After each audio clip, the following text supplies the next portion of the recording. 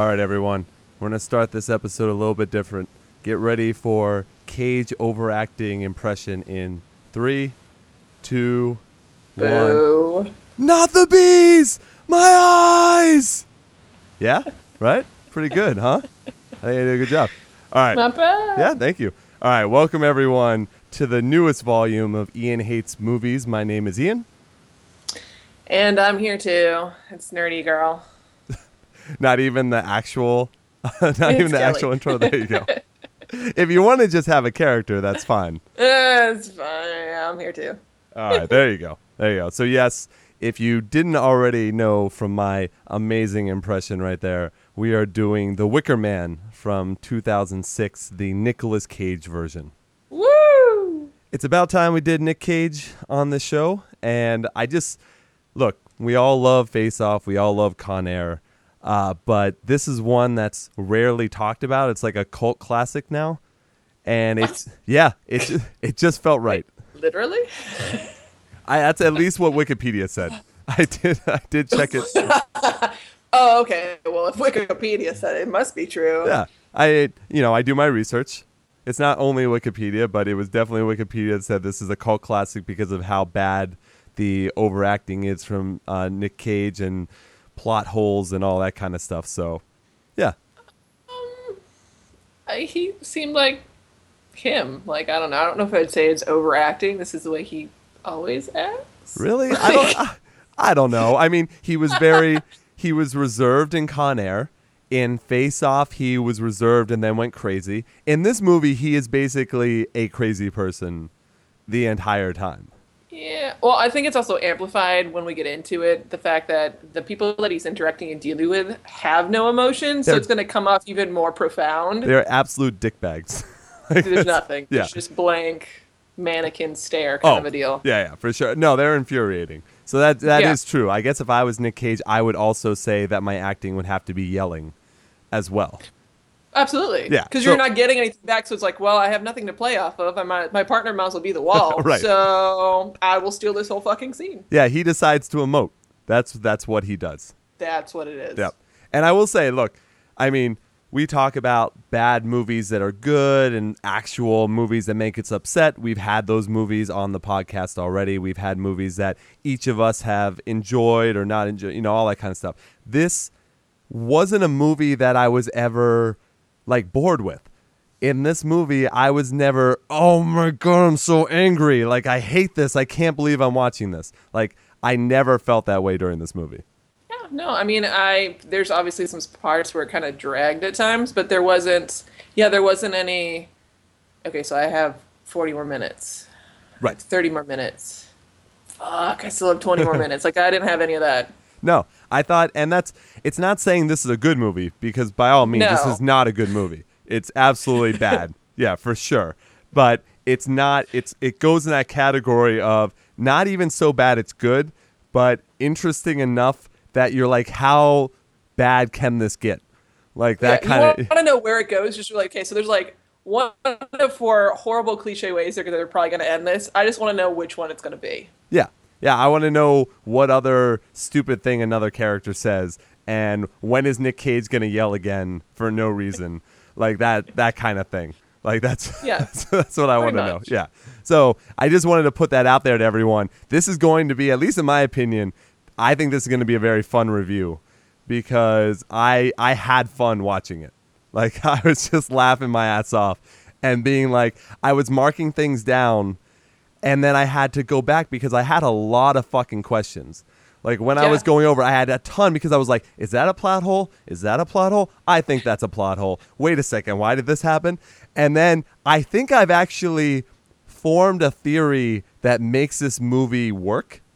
I'm pretty sure. And I don't know if you've done the same thing or not because we do like to come into this pretty brand new on each other for it. So. Right. If you do, feel free to let me know. I don't want to spoil the things at the beginning because obviously this is one of those horror movies where basically the answer or the twist, quote unquote twist ending tells everything. You know what I mean? Yeah. Because but it's not. But it's still one of those. And the funny thing is I would not categorize this as a horror movie whatsoever. You call this more of a thriller? No, mystery. Like, this is a bad drama. Like it's not even like it's a mystery thriller. Yeah, it's a mystery. Yeah, it's a mystery movie. Yeah, right. Yeah, it's only the horror elements are only added in sporadically, and it's really only at the end. Yeah, but even then, it's not even like a. I don't know. I feel like I still get more graphic stuff in a drama. Like it's not anything that I was surprised by. Like there was really no pop out go boom moments. Two. There were two. You're forgetting the flashback scenes with the girl those and don't the count. they don't count because those were jump scares. No, not even though, because it was kind of like one extremely predictable, and two, it seems to be like it's always the same flashback. So it's kind of like. Well, that's why it's funny. Right? I laughed out loud. You're like you guys didn't really, really? Okay. Yeah. No, I definitely, fucking laughed out loud for sure. But yeah, I thoroughly enjoyed my time making fun of this movie in my head and writing down jokes for this podcast. Like, I feel like this would have been a good movie if we would actually do like Mystery Science Theater. Like, you want to sit there and like throw popcorn at the screen and be like, oh no, I wonder what's going to happen next. No, very true. Yeah, this would be a fun one. And I actually, by the way, I donated to the Kickstarter for the new Mystery Science Theater. So I'm supposed to get all the Blu-rays when they're done or whatever. Something like that. Cool. Yeah, so that'll be fun. Because I've always been a fan of them, especially the movie. I thought the movie they did was great when they officially did that. But now, let me ask you this, Kelly. So how did you watch the movie? What version? Whatever Amazon rented to me. See, now that might be different than the version that I watched. Because, on HBO? Yeah, really? I watched on HBO. I watched the clips on YouTube as well because I was like, oh, I want to go back. I want to research a little bit. And it turns out that there were a bunch of scenes from the HBO one that were cut out from that version. Oh, damn it. So it actually makes this will be interesting. Yeah, it makes it actually kind of funny that they cut out certain scenes because it actually makes the HBO version even funnier because they dubbed in voices at one point too. So I don't know why they did it. I don't know what happened. Yeah, so it was kind of... I have to rewatch this now. Damn it. No, okay. Well, I wouldn't go that far. Oh, you never know. I wouldn't go that far. But yeah, so let's backtrack. Let's go from this at the beginning.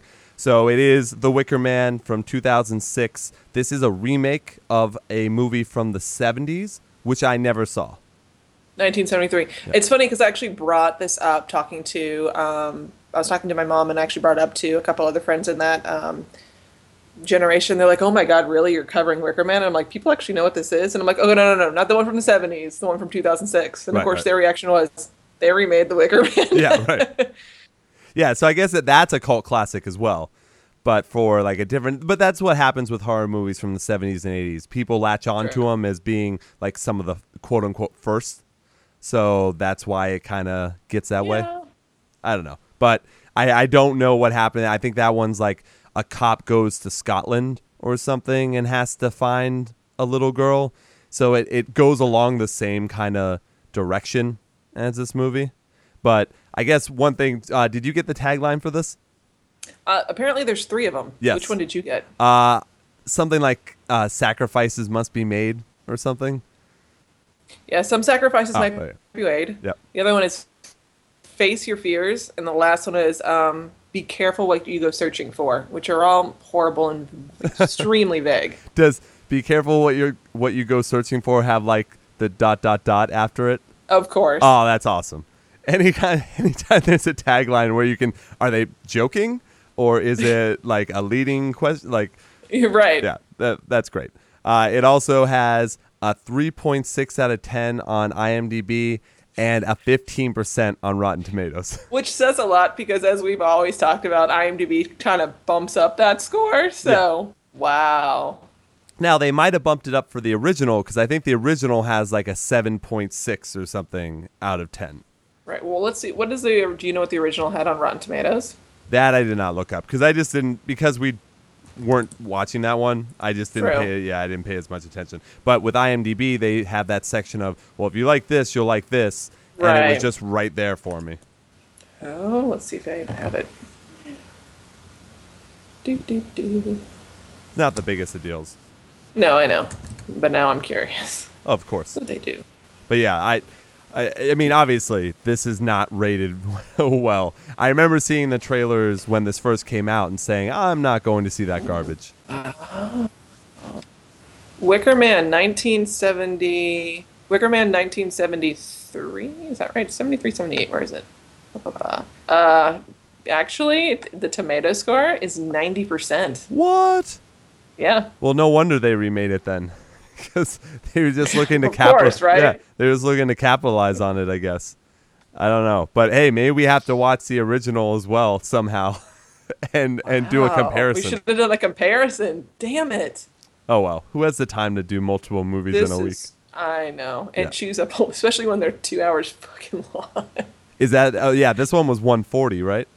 Yeah. So it's like, okay, so cool. So we get to block out, 4 hours to do this. Right, exactly. All right, well, let's get started, I guess, is probably the best way. Forgive. Let's do this. Blah. Yes, okay. So that's fine. We start off this movie, and we like we said, it's a mystery / horror cult, whatever the fuck you want to call it. It's no Red State. Yeah, it's no Red State, that's for sure.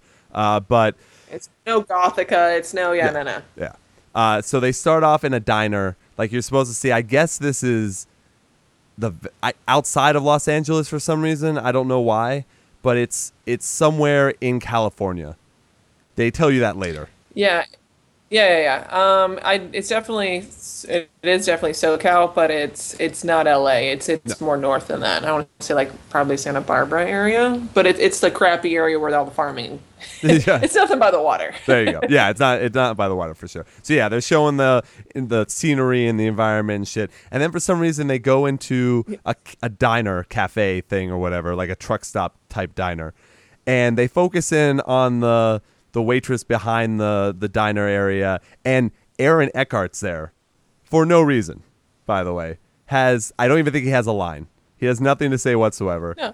And she goes like, hey. It's just background character. Yeah. She's just talking to the guy about how his like food is or whatever.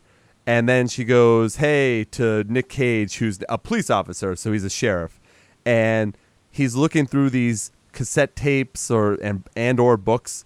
And he looks at one that says, everything's okay. And it's like a Dr. Phil type ripoff type thing. Right. It's the self-help kind of post-traumatic stress, but I don't have the money to actually get pills to make myself feel better. Which doesn't make any sense coming up. But I guess that's what's supposed to... I guess this is their way of giving you character development to show that he has a backstory with issues, I guess. Right, but it also makes you feel like it's premature once you realize what is coming up. So it's kind of like you could have just had him taking pills. Like it didn't have to be the self-help book. Right, exactly, and that's the thing. So I guess because let me preface this as well. No matter what happens in this movie, there is nothing that tells you that Nick Cage has had anything bad happen in his life whatsoever, except for maybe one incident, which is why he ends up going where he's going, but we'll get into that. So there's nothing like, oh, he shot a kid when he was like starting off in the police force, or he went to war, and like there's none of that. No. He's not a bad cop. He's not, he's not doing bad things on the side. Like, so there is no reason for this self-help book. But I guess that's the way of saying that maybe something happened before, but they don't have time to go into it. Apparently not. Yeah. So they have enough to give you this random diner scene. Yes, exactly. Which still makes no sense to me. So you never see or hear of these people again. And Nick Cage now has like a little montage with eerie music in the background of him pulling over people on his motorcycle, on his police motorcycle. And this all means nothing as well. Like literally nothing. It's just to show you that he is a sheriff. That this is what he does. Right. This is what I do, and this is me in a leather jacket. Yeah. That's about it. Right. Then so now it's broad daylight, and he's riding through, and a station wagon goes by, and it looks like they're moving. It's got the woman has a bunch of stuff on the top of the car. All kinds of crap. It looks packed. Right. Yeah. It looks packed, and then he sees a doll fall out of the back of the car. So I assume, picks it up, as he's still riding, which was pretty impressive. and then continues to ride down, puts the siren on, pulls her over. The woman seems very frazzled, very tired, and she basically apologizes for nothing because she doesn't know what happened. Weird. Yeah. I guess she just assumes she was speeding, I'm guessing. Yeah. But it turns out he was just picking up the doll. So now there's a little blonde girl, and I have no idea what ages are. So do you know how old this girl should be in the movie? 7, 8. All right, maybe. Barely. Yeah. So this little blonde girl, and she's a bitch. Like there's it's one of those. She's old enough to know better. Like if 5 or 6, you could see them throwing crap out the window. That's fine. But like 7, 8, you clearly know better that you're not supposed to do that. And she is like she's kind of got that little demonic piptail, scary psycho blonde going on. Yeah, and she, but she thanks him, and he's like, you should be careful. Like, he gives her a little cop speech, like, oh, yeah, hey, so that we can all be safe, you should be safe. Well, what does she do? She fucking throws the doll again. She looks at him, and she's just like, Chuck. And the mother's like, fuck, I have such a terrible kid. Like, I'm sorry. Pretty much. I'm paraphrasing, but it's pretty much that. And this is so now, before that had happened, a big-ass truck had gone by on the opposite side of the road. All right? So she now throws the doll into the opposite side of the road. Right. Now oncoming traffic. Yeah, onto oncoming traffic. But this is a, Northern California highway, whatever. I mean, it's not many people, or there shouldn't be that many people on the road. Yeah. It's still a trucking road, but it's not 7 lanes across or anything like that. Right. Clearly, it's like it's like old 66. Like, it's that kind of a feel. Yeah. And they don't seem to be near any major curve or anything that you would not be able to tell if something was coming along. Because obviously he looks to the right, and then he goes and he gets the doll, and nothing is there. Not a lot of traffic at all. Nothing at all. But then 2 seconds later, after he picks up the doll, a huge-ass fucking truck head first collides. Now, they're pulled over on the side of the road, facing the way you're supposed to be facing if you're driving. Right. So that means the truck had to change lanes and hit them straight on. Yeah, and even then, cross completely over all the lanes and actually go off the road to hit them. Yes, exactly, which you would have heard. I would think, like, you would hear the truck coming. There's a fucking big-ass truck. skidding or anything. Yeah, whatever it happened to be. So that, like, T-bones the station wagon so that it's hanging off now the side, but not off of a cliff, but just hanging off there. And ditch. Yeah, and now it's on fire. And, of course, it's Hollywood. Yeah, of course. Now you can't see you can see the mom, but she's beyond help, basically, is what he's thinking. So you look to the back, he looks through the back of the station wagon window, sees the girl there who's just doing nothing. She's just standing there. Not screaming, not doing anything. So he's like, get down. He takes his helmet and he bashes the window in. And basically she's just still staring at him. And he tries to reach in, but then there's the explosion and he falls backwards. Right. And then that's it. That's it for that scene. Right. Yeah. So you're like, okay, I guess, too bad for them. I don't know. I don't know what the deal is. Right. Yeah. That sucks, but it's still one of those things where it's traumatic, but I don't think that's not overly traumatic.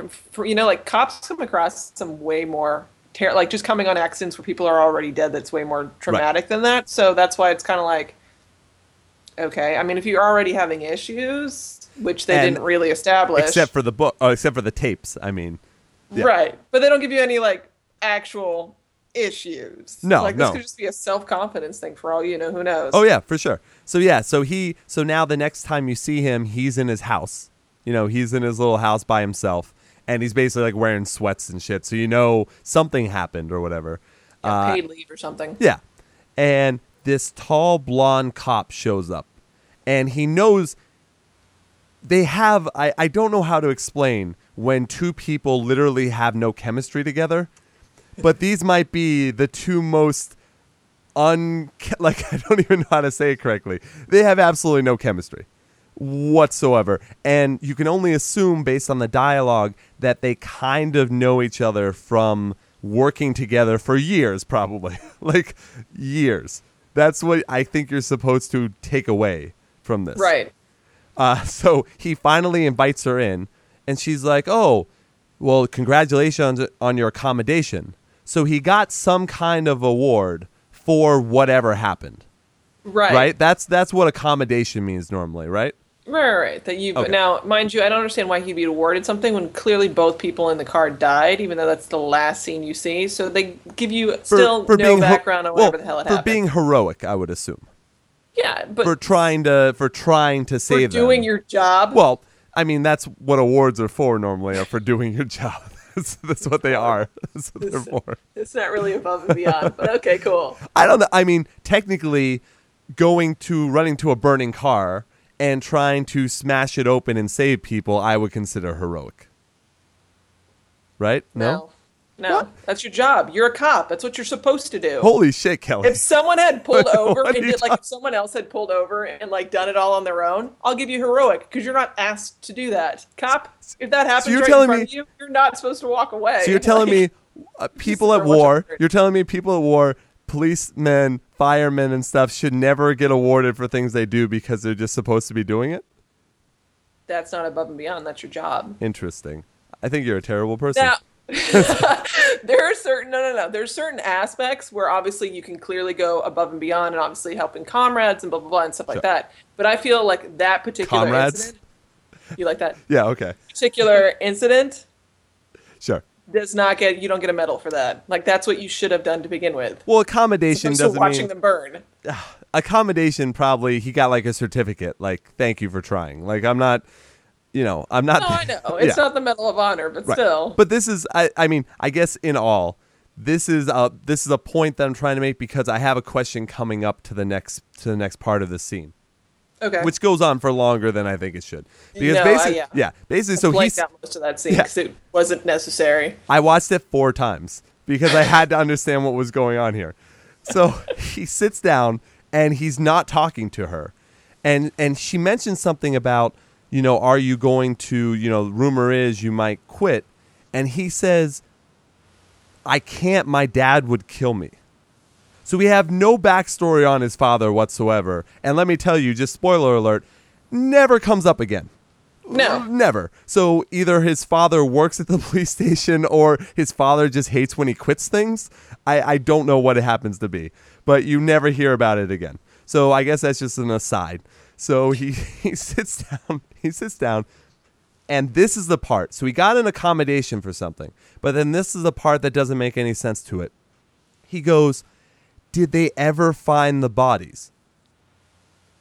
That's what he asks her. He says, did they ever find the bodies? And she goes, no, no, I never do. That's what she says. I had to listen to it multiple times.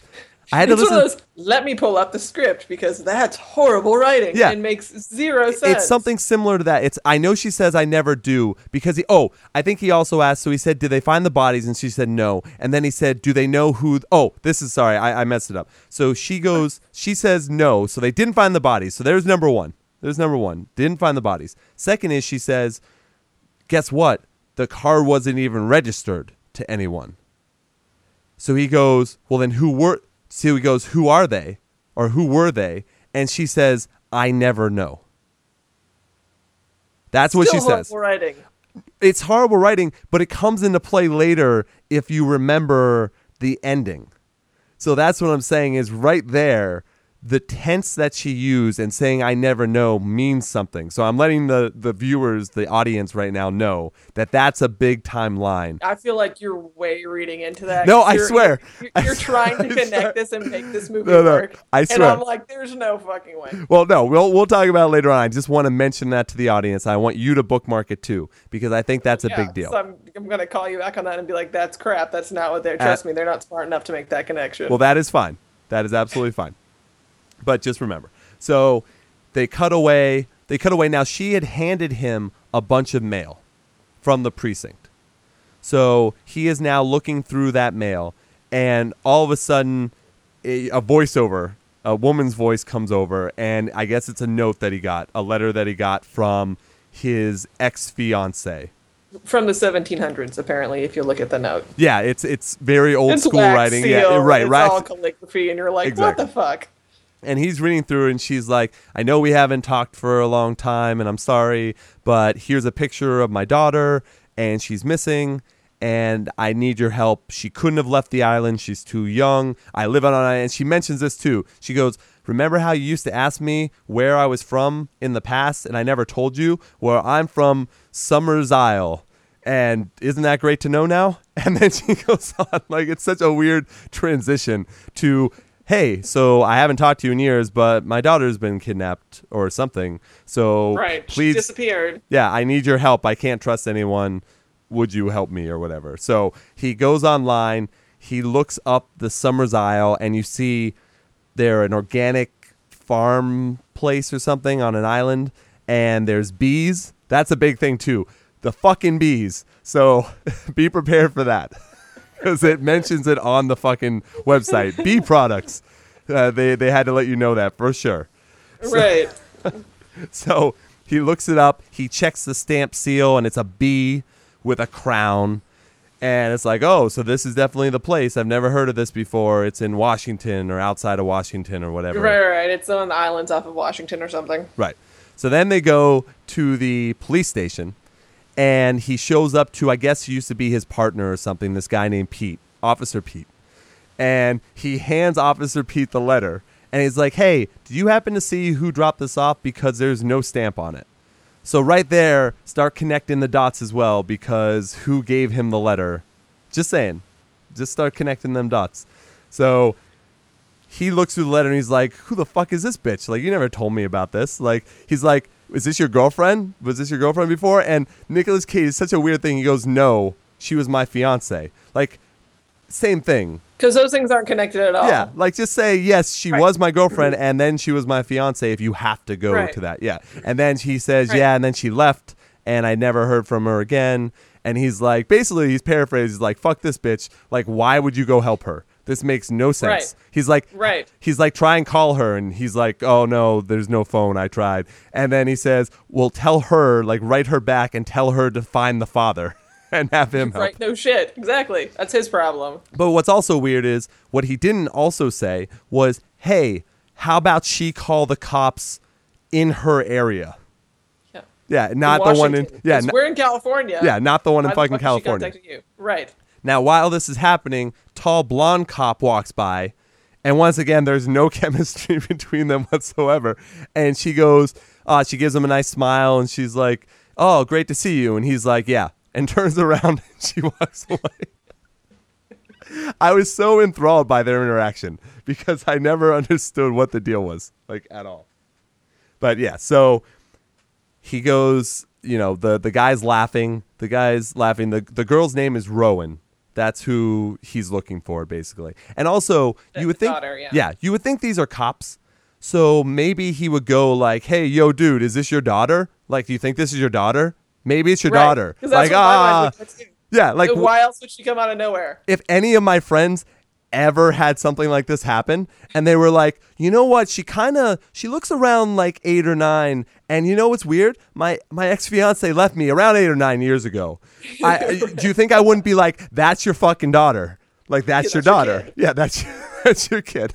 So I just started laughing because obviously that's the deal. It's got to be his kid. Right, of course. Yeah, there's got to be some actual connection there, because why else would you not do all these other steps before you randomly contact someone that you haven't talked to in probably 10 years? Exactly. To come to an island in the middle of nowhere to help you. Yes, to quote unquote help you. Yeah, whatever. Bound chicka wow wow. So anyway, the movie would have been much better if that was the deal. If it was just she needed a 10-year-old hookup. She's just like, please. Because all the men here are just. Bleh. Yeah, I need that Nick Cage dick. Like, get over here. So next thing you know, now I did not mean to forget this. So remember when we brought up the pills that you had mentioned? Right. He is on pills now. And it's not a bad thing. He's taking them probably from the post-traumatic stress of what happened on the highway. Right. Yeah. And or what possibly happened further along that they didn't cover. Right. And I think he took them like twice the entire movie. So this is not a plot-furthering device. He is not addicted to them, nor is he overusing them. Like, it's nothing. He just, you're supposed to, I guess, know. He's not hallucinating. It's just clearly like, I have 3 seconds to fill, and I just kind of freaked out. I'll take some pills. Right. And when he does, when he does hallucinate, he does not wake up and take pills. Like, so it's not even that either. So they don't even set this up at all like that. So that's just an aside. So next thing he does is he just decides all of a sudden, I guess, to go to Summer's Isle because he just gets on a boat. He's on a cruise, a cruise line thing or something, ferry, whatever. Yeah. He gets on there and he sees this little girl that looks exactly the same as the girl who was in the car. And all of a sudden, now they're on a boat, by the way. They're on a boat. She's at what's the top of the boat called? I don't know. Like the stern and the bow, is that what you're talking about? Yeah. Is she at the stern then? Yes. Yeah, okay. Top would be stern. Okay, so she's at the stern. He's inside, like, reading or something, and looks out, sees this, and all of a sudden, fucking truck comes and hits her. Yeah. That was the first of their try to do a jump scare. That was the first. But it's not like blood is going anywhere. It's just you hear a honk and a thump. Yeah. No, and it didn't even, like, see, my mind doesn't even go to jump scare, because it was kind of like... It was just the loud quickness. Like, that's what a jump scare is a quick movement with a loud sound. That's supposed to, you know what I mean? Like, if you were in a theater, people would have jumped. Not saying you would have, but people would have. Yeah. Versus if you're watching, true. Okay, I'll give you that. So that's like a little daydream or something that he's having. And this happens hallucination, whatever. It happens from time to time. And let me also, if people in the audience right now are trying to follow along and be like, I'm going to guess what's happening in this movie from what the guys are saying. Keep in mind, too, the little girl in the back of the car and the one that he's daydreaming about being hit by trucks, she is not the same girl in the picture. No. I originally thought that. I was like, oh, no, this is maybe the same girl. So I had to rewind and look. They are not the same. No. So that's another little aside as well. So... he makes it to not the island because he has to stop off at a place before the island. I guess there's no actual transportation to this island because it's private. Yeah, so it's one of those. That's why I completely get that. And usually with those type of like an island cluster like that, you'd have your main hub and then you'd get a smaller boat or whatever to wherever else you're going. Or in this case, it was a plane, Seacraft. Yeah, it's a little Seacraft, and he gets up in this old crotchety guy and he's loading things into the plane, and Nicolas Cage is trying to make like his best, like, how do you do? And the guy is having none of it, like, whatsoever. Right. So finally, the guy's explaining, like, I make deliveries and that's it. They're very private. We keep to ourselves around here, blah, blah, blah, blah, blah. And basically gets bribed with some cash. And he takes Nick Cage over there. So it was like, okay, that's fine. Because it was such a weird jump cut of Nicolas Cage says, how about you take me and my friends? And it's me and Ulysses Grant. So here's some money. And his twin. Yeah, right. and the guy smiles, and then jump cut straight, like smash cut almost, to the plane flying the island. Flying over the islands, yeah. He arrives on the island, the plane leaves, and he's obviously out of place. He's in like a suit, I guess. I don't know, like a businessman he's playing suit. detective at this point. Which he's a sheriff. He's not a detective. They do ask him that before, like, hey, you're going to go out for detective? And he's like, I don't know. Right. So he's a sheriff. He could be a detective, I'm sure. It's, whatever. So he's playing detective when he gets on this island. And some major bitches, like, start talking to him and are just so mean. And that's why I call them bitches. They're just so mean. There's no reason to be so mean to someone new in your area. Like, it's very strange. So there's a couple of dudes that aren't saying anything, and they've got this blanket, and it's dripping blood. And there are these three women there, and they're just, like, not answering his questions, asking him how he got there because he's not supposed to be there. And this is where I thought, oh, no, Nick, you're pretty bad at being a police officer, is they ask him how he got there, and he's like, oh, the plane guy, and stops because he realizes he probably shouldn't have said that because the guy already said he's not supposed to allow people to come on the island. And the woman's like, oh, well, he'll get a stern talking to. So you're like, oh, fuck, he's dead. So that's definitely happening. That's straightforward, which you kind of figured was going to happen anyway. Yeah. And the blanket's also moving, by the way. Yes, it is moving. So many times Nick Cage is asking, like, what's in the, like, I wanted him to say, like, what's in the box? but it's a bag. So he's like, "What's in the bag?" He's like, his question was, "Is there a shark in there?" Like that was his question. Like, really, that's what you come up with? Like, you could have been like, I don't know, it's goat farm Chickens? animals. That would make more sense. Something. But okay. Yeah, I do actually realize that maybe he shouldn't be a detective based on this first 5-minute interaction with actual people. Yeah. Right. So yes, the women are being very like standoffish and very like holier than thou type. Vague. Yeah, you definitely have a Puritan feel to it. Yeah.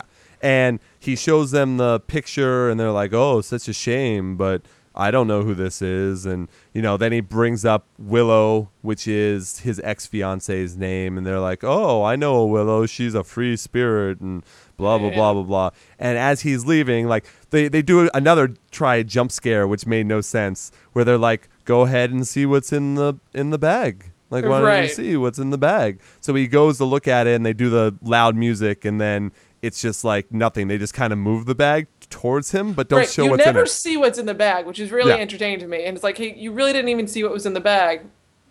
Why would you not go see what was in the bag? Yeah, why would you? And then just be okay with it. You're like, oh, it's basically like you're a kid, and you're just like, you guys are a bunch of dicks. Like, you guys are mean. Yeah, you guys are really mean. I don't want to deal with this. So they point him in the direction of like the Maiden House or something. Tavern. Yeah, something like that. And as he is walking away, the lead, like, really mean bitch is like, "It's not her kid." Like, okay. Fine.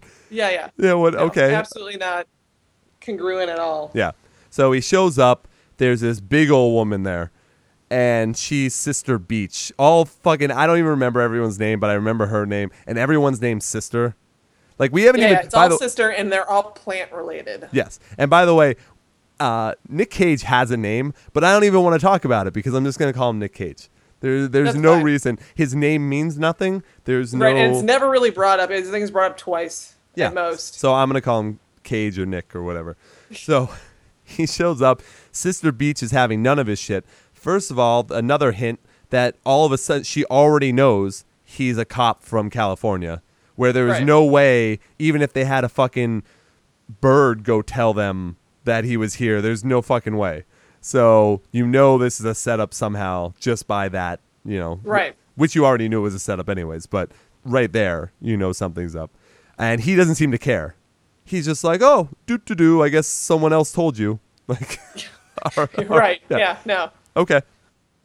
So he goes up. He's like, "Hey, you got a room for me and a meal? Can you swing it?" And she's like, "What is that? Some fancy city folk term?" Like, what? Which is so horrible too. Like, you guys could have been like, really? You couldn't have came up with, "Hey, so I'm here investigating blah, blah, blah. By the way, do you have room and board?" Like a normal human person would say to another human person. Yeah, he's like, "I would like a room and a meal.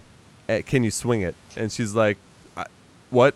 And then Willow shows up, this plain, homely looking girl, and goes, yeah, and then goes, "Oh, he means manage. Can you manage that?" And I'm not sure manage is even the right word. Like, manage could be used in that situation. I don't think that's the right word to use in that situation. No. So Willow, strike one. Like, your intro has sucked. So she comes in, and Sister Beach is like, "Okay, well, go make his room. There's one on the top floor." And instead of Nick going with his ex-fiance, who he hasn't seen in years, he's like, "You know what? I'll just have a drink first.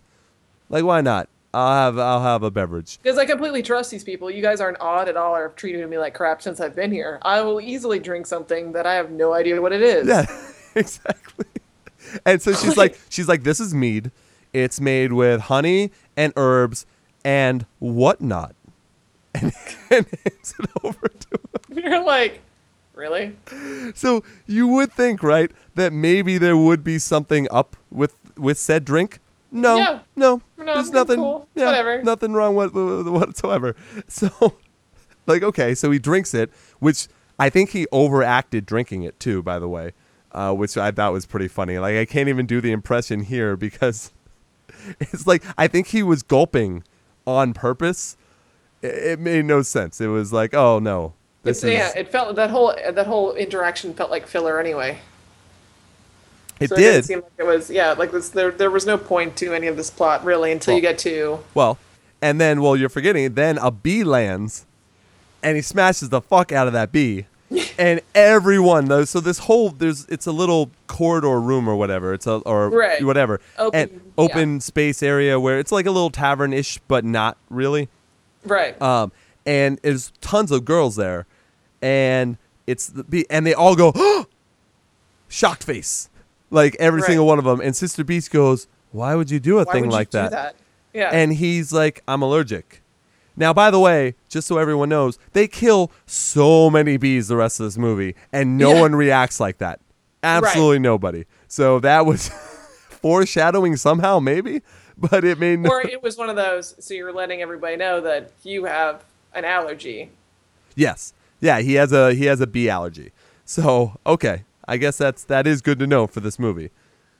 So he goes upstairs, and as he's going by, Willow gives him a look, which I still don't know.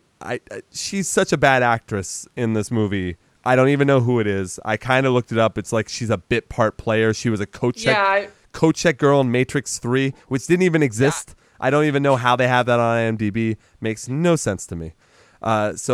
Anyways, so she slips him a note, and he goes upstairs to his room, and he reads it, and she's like, "Oh, don't listen to what anyone says, and people are watching me, so meet me in an hour past the point. Oh, God, it's so great to see your face." It's bad. I just can't help laughing. So they cut to him going out and meeting her. I don't know how he knew what the point was and where to go to see her. Right. But he did. So he makes it there.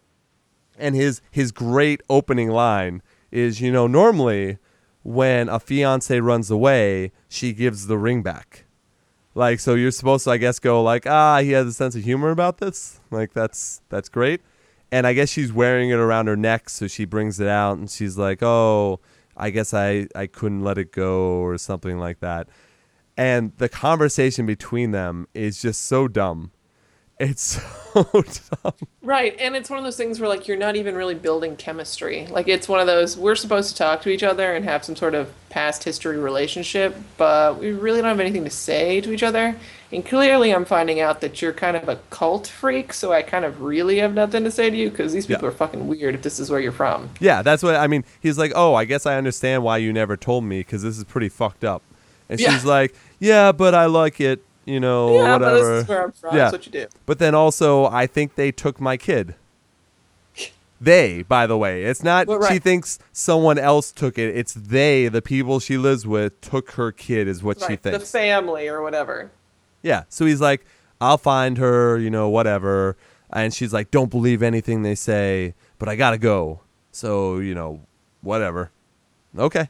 Bye. Good luck. Yeah, searching the whole fucking island. Yeah, You've never been here before. You have no idea what you're doing or how big this place is or where anything is. But trust no one. Yeah, trust no one. It's like an X-Files episode. Pretty much. It had that kind of feel to it. Where you're like, trust no one. Where the fuck is this gonna go? Yeah. So he does end up just like walking around, and he goes back randomly interrogating people, by the way. Right. And the strangers like, "By the way, I'm a cop." Yeah. Like, well, you could have actually shown up in your actual uniform. That would have been a little bit more And official. no one seems to care either, because they're on a remote island. So why the fuck would they care? But he goes back to the inn, I guess, or whatever, wherever his room is.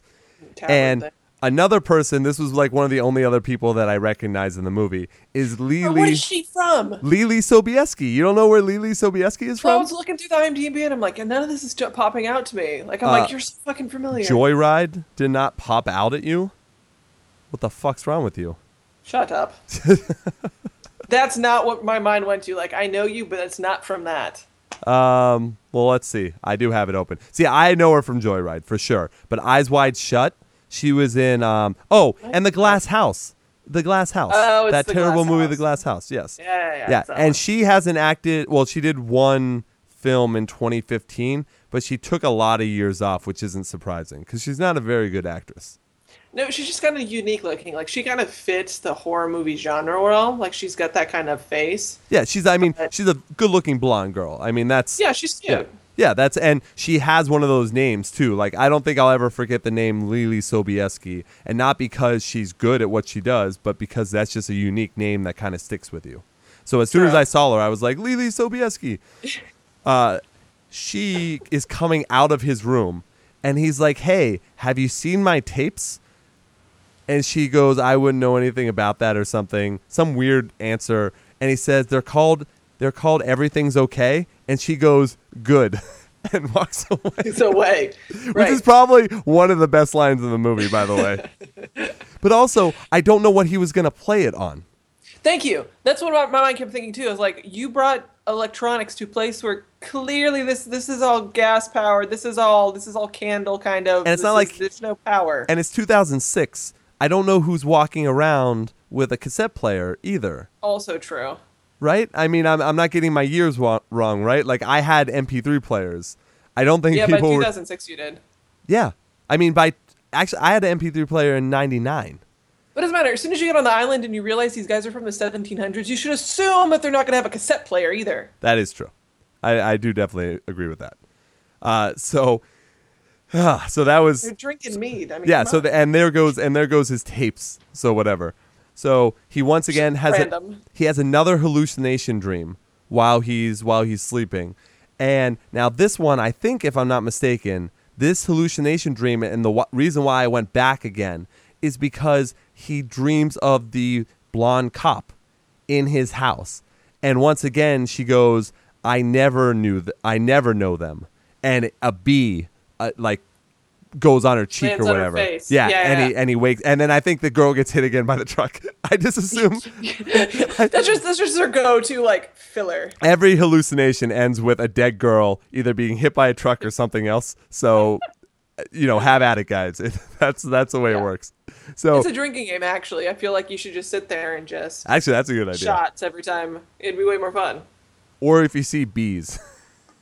Oh God. You'd be dead. You would Oddly be dead. acting bees, by the way. Like shit that you're like, why would people would swat that shit away? Yeah, because they're honeybees, and also honeybees don't swarm and attack you unless you mess with their thing. Or they're Africanized. Yeah, and I don't think these ones were. I don't think so. So he wakes up from his hallucination dream and sees a girl that once again looks, I don't know which one he thinks it looks like, but it looks like one of the girls from whatever. And she's running away from the inn thing, so he runs after her. Now, he never sees her again. Now. What? It is night now. It is night now, yes. I should have covered that by saying dream, but technically later on he dreams while it's day. Yeah, he hallucinates during the day too, so yeah. Yeah, so he follows into a shed, into a barn or something, goes up to the top of the barn, sees I think it's the crates that the guy brought over, that also when he brought him over, the airplane guy, the food or the supplies or whatever, sees those crates and then falls through the floor. Falls through, catches himself, climbs back up, and that's the end of the scene. Right. There was no point to that scene. No. He discovered nothing and nothing happened. The only thing, and this is me looking too far into it, is to say that they had planned on the guy bringing him over on purpose. That's the only thing I can think of they didn't need the materials, they didn't need those supplies, but they needed that guy to be ready to go. But that's even the amount of things that would have had to line up for that to happen, which ferry, what day was he going to leave? Which ferry was he going to take? When would he arrive? Would he know to go to this guy? That kind of thing. Exactly. Yeah. So, but once again, with my whole theory about this movie, which comes in later, a lot of things had to fucking line up in order to work, because otherwise it would not have worked whatsoever. No. And that's my main plot hole with this entire movie. So we will get to that. But that's the only thing I was looking, because I said there has to be a reason for this scene. It can't just be so Nicolas Cage falls through the roof and then climbs his way back up. But apparently that could just be what that was. Right. And there should have been some sort of art discovery, but they didn't really make it clear enough. Like what they should have done is like as soon as he saw the boxes and he read them and realized that it's just empty stuff, or even if they kept finding, if he found more and more boxes and like shit was rotting and clearly it wasn't being used, and then like he flashes back to him saying, well, "I make deliveries every day." Yeah. That would be more of a, oh, this could be a setup. Oh, yeah. But they didn't even do that. No, Instead, they didn't. gave you 30 seconds of him falling through the floor, which you really didn't need. Yeah, and there was no girl, obviously. Nothing there's nothing. No, Yeah. no. So then he wakes up in the morning again, and I think this is what he goes outside. So no, sorry, he overhears a meeting. There are these two weird twins, these really creepy, gross, blind twins, and they're talking about Sister Summersisle. And will she be joining them? And Sister Beach is like, no, we're preparing for the tomorrow day, or some weird way they say it. Right. And like, that's the day of death and rebirth or whatever. And it's like, oh, so you're just doing this right outside of his door. Right. Cool. So he comes down and he has breakfast. And there's one of those plastic jugs of the little bear with the honey. And there's like, it's empty. And he's asking. Yeah, no, there's like barely anything in the bottom. Yeah. And I'm sorry, you throw that out because that shit's never coming out. It'll take you 30 years for it to actually drip its ass all. I hate that. Exactly. So Lily Sobieski happens to be there. And he's like, hey. Sister Honey, by the way. Oh, is that what her fucking name is? Okay. Right. Yeah. So he goes, hey, where's the fucking honey? I thought this was a fucking honey island. Yeah, this is organic honey place. And she goes, no, you can't have any of our royal honey. And he's like, what? Like, what? Why not? And she's like, well, you can't have any because our crop was cursed last year, which is a different story. Because we actually don't have any. Yeah. Like, as opposed to, which is what you could have said. Yeah. Don't be a bitch. Like, just be like, no, I'm sorry. Oh, we're out. Yeah, we're out. Like, my bad. Yeah. Right. And he's like, oh, okay. And she's like, oh, I could get you some sugar, and gives him like a smile. And I'm like, what? What? Like, where's what side of the fence? Yeah, what side of the fence are you playing? So he goes over, and I guess I don't even know. We might be going out of order, but I think he looks at the wall, and there are the pictures of these harvest girls. I think this is later, but I'm just going to say it now. There are these pictures from every year, and there's like a harvest girl around the same age. No, you're right. Right? No. Then she brings it up to Sister Beach when she brings the sugar. That didn't happen in my movie. Oh, okay. Yeah. So she look at the sees, walls, and it's and always there's like one little missing. girls in circles. There's one missing. Yeah. Right. The last broken, year's, whatever. it's broken, Yeah. and there's no picture. But yeah, it's a harvest. It's so culty and like country fair, like all together. Hippie, love child, flower child, kind of a feeling to it. Right. Yeah. Right. Exactly. Okay. So then, maybe this did happen. Maybe I just forgot. But yeah, Sister Beach comes over with the sugar, and he's like, "What happened to that one?" She's like, "I don't know." It got damaged last night. Yeah. Yeah. When did it get damaged? Like, how does that work? What does damage mean? Creepy twins did it? Like, what happened here? Yeah. So he's like, that's weird. So then he leaves, and Lily Sobieski's out there with like an axe. And he goes and he's like, hey, I forgot to ask while I was in there, like, have you seen this girl? And shows her the picture. And she just laughs in his face. Like, that's her answer. And he's like, okay, why don't you tell me what happens the tomorrow day? And she's like, it's May 2nd. And he goes, no, what's tomorrow? And she goes, I already told you. Yeah. And that's her answer. And then and he's like looking at her, which I was too. I was just like, what? This doesn't make any sense. And then she takes his hand and goes, when you leave, will you take me with you? With you? And he's just looks at her shocked and walks away. It's kind of like, okay, you're an extra kind of special. We're going to leave you here with your axe. Yeah. And I'm going to go up the hill. Mm-hmm. She tells him, like, I guess he's looking for something, and she's like, the school. Yeah, the school, yeah. So she's like up the hill, by the way, and remember, up the hill and through the woods. Through the woods, yeah, which is great. And then let's not forget, though, by the way, because when it comes to the end scene, I'm going to ask the same question. He's on the hill. So how did he not see the island from the hill that he's on? I'm just going to leave that question out there, okay? And we'll get to it towards the end. Because I think what it is they really don't establish the actual sheer size of this thing. And I think it's one of those, it doesn't matter. Like, you're not going to It see the doesn't full matter scale. what your name was. It's not going to be, you're not going to see the full scale of what's there. And Okay. especially with it being the Pacific Northwest, Yeah. those are giant fucking trees. Okay, So, I'll like, give you. Okay, I'll give that then. That's fine. That was a question because of the end scene, but Right. we'll get there. And I know Yeah, I'm yeah. sure you know what I'm talking about. yeah. So he's traveling through. He sees a bunch of women. They don't talk to him whatsoever, and he's just like, okay, They're all pregnant. yeah, they're all pregnant. And he says like good morning, and they just like look at him and then walk They away. just walk by, right? Yeah. No men, by the way, have said anything. And Right, they're and you always haven't come across a lot of them either. yeah, they're grunt workers when he does, that kind of thing. Yeah. Right. So he makes it to the little schoolhouse thing, and this made me fucking laugh out loud. They go to the school, and the woman teacher goes, Sister Rose, I guess, or whatever, goes, okay, children, it's all little girls, probably It's the all same, girls. probably the There's same no men. ages, right? Like 7 to 9, 10, maybe somewhere around there. Ish. Yeah, yeah. And she goes, okay, children, or all right, girls, what is men's true being or true self Yeah. or something? Yeah. True fulfillment.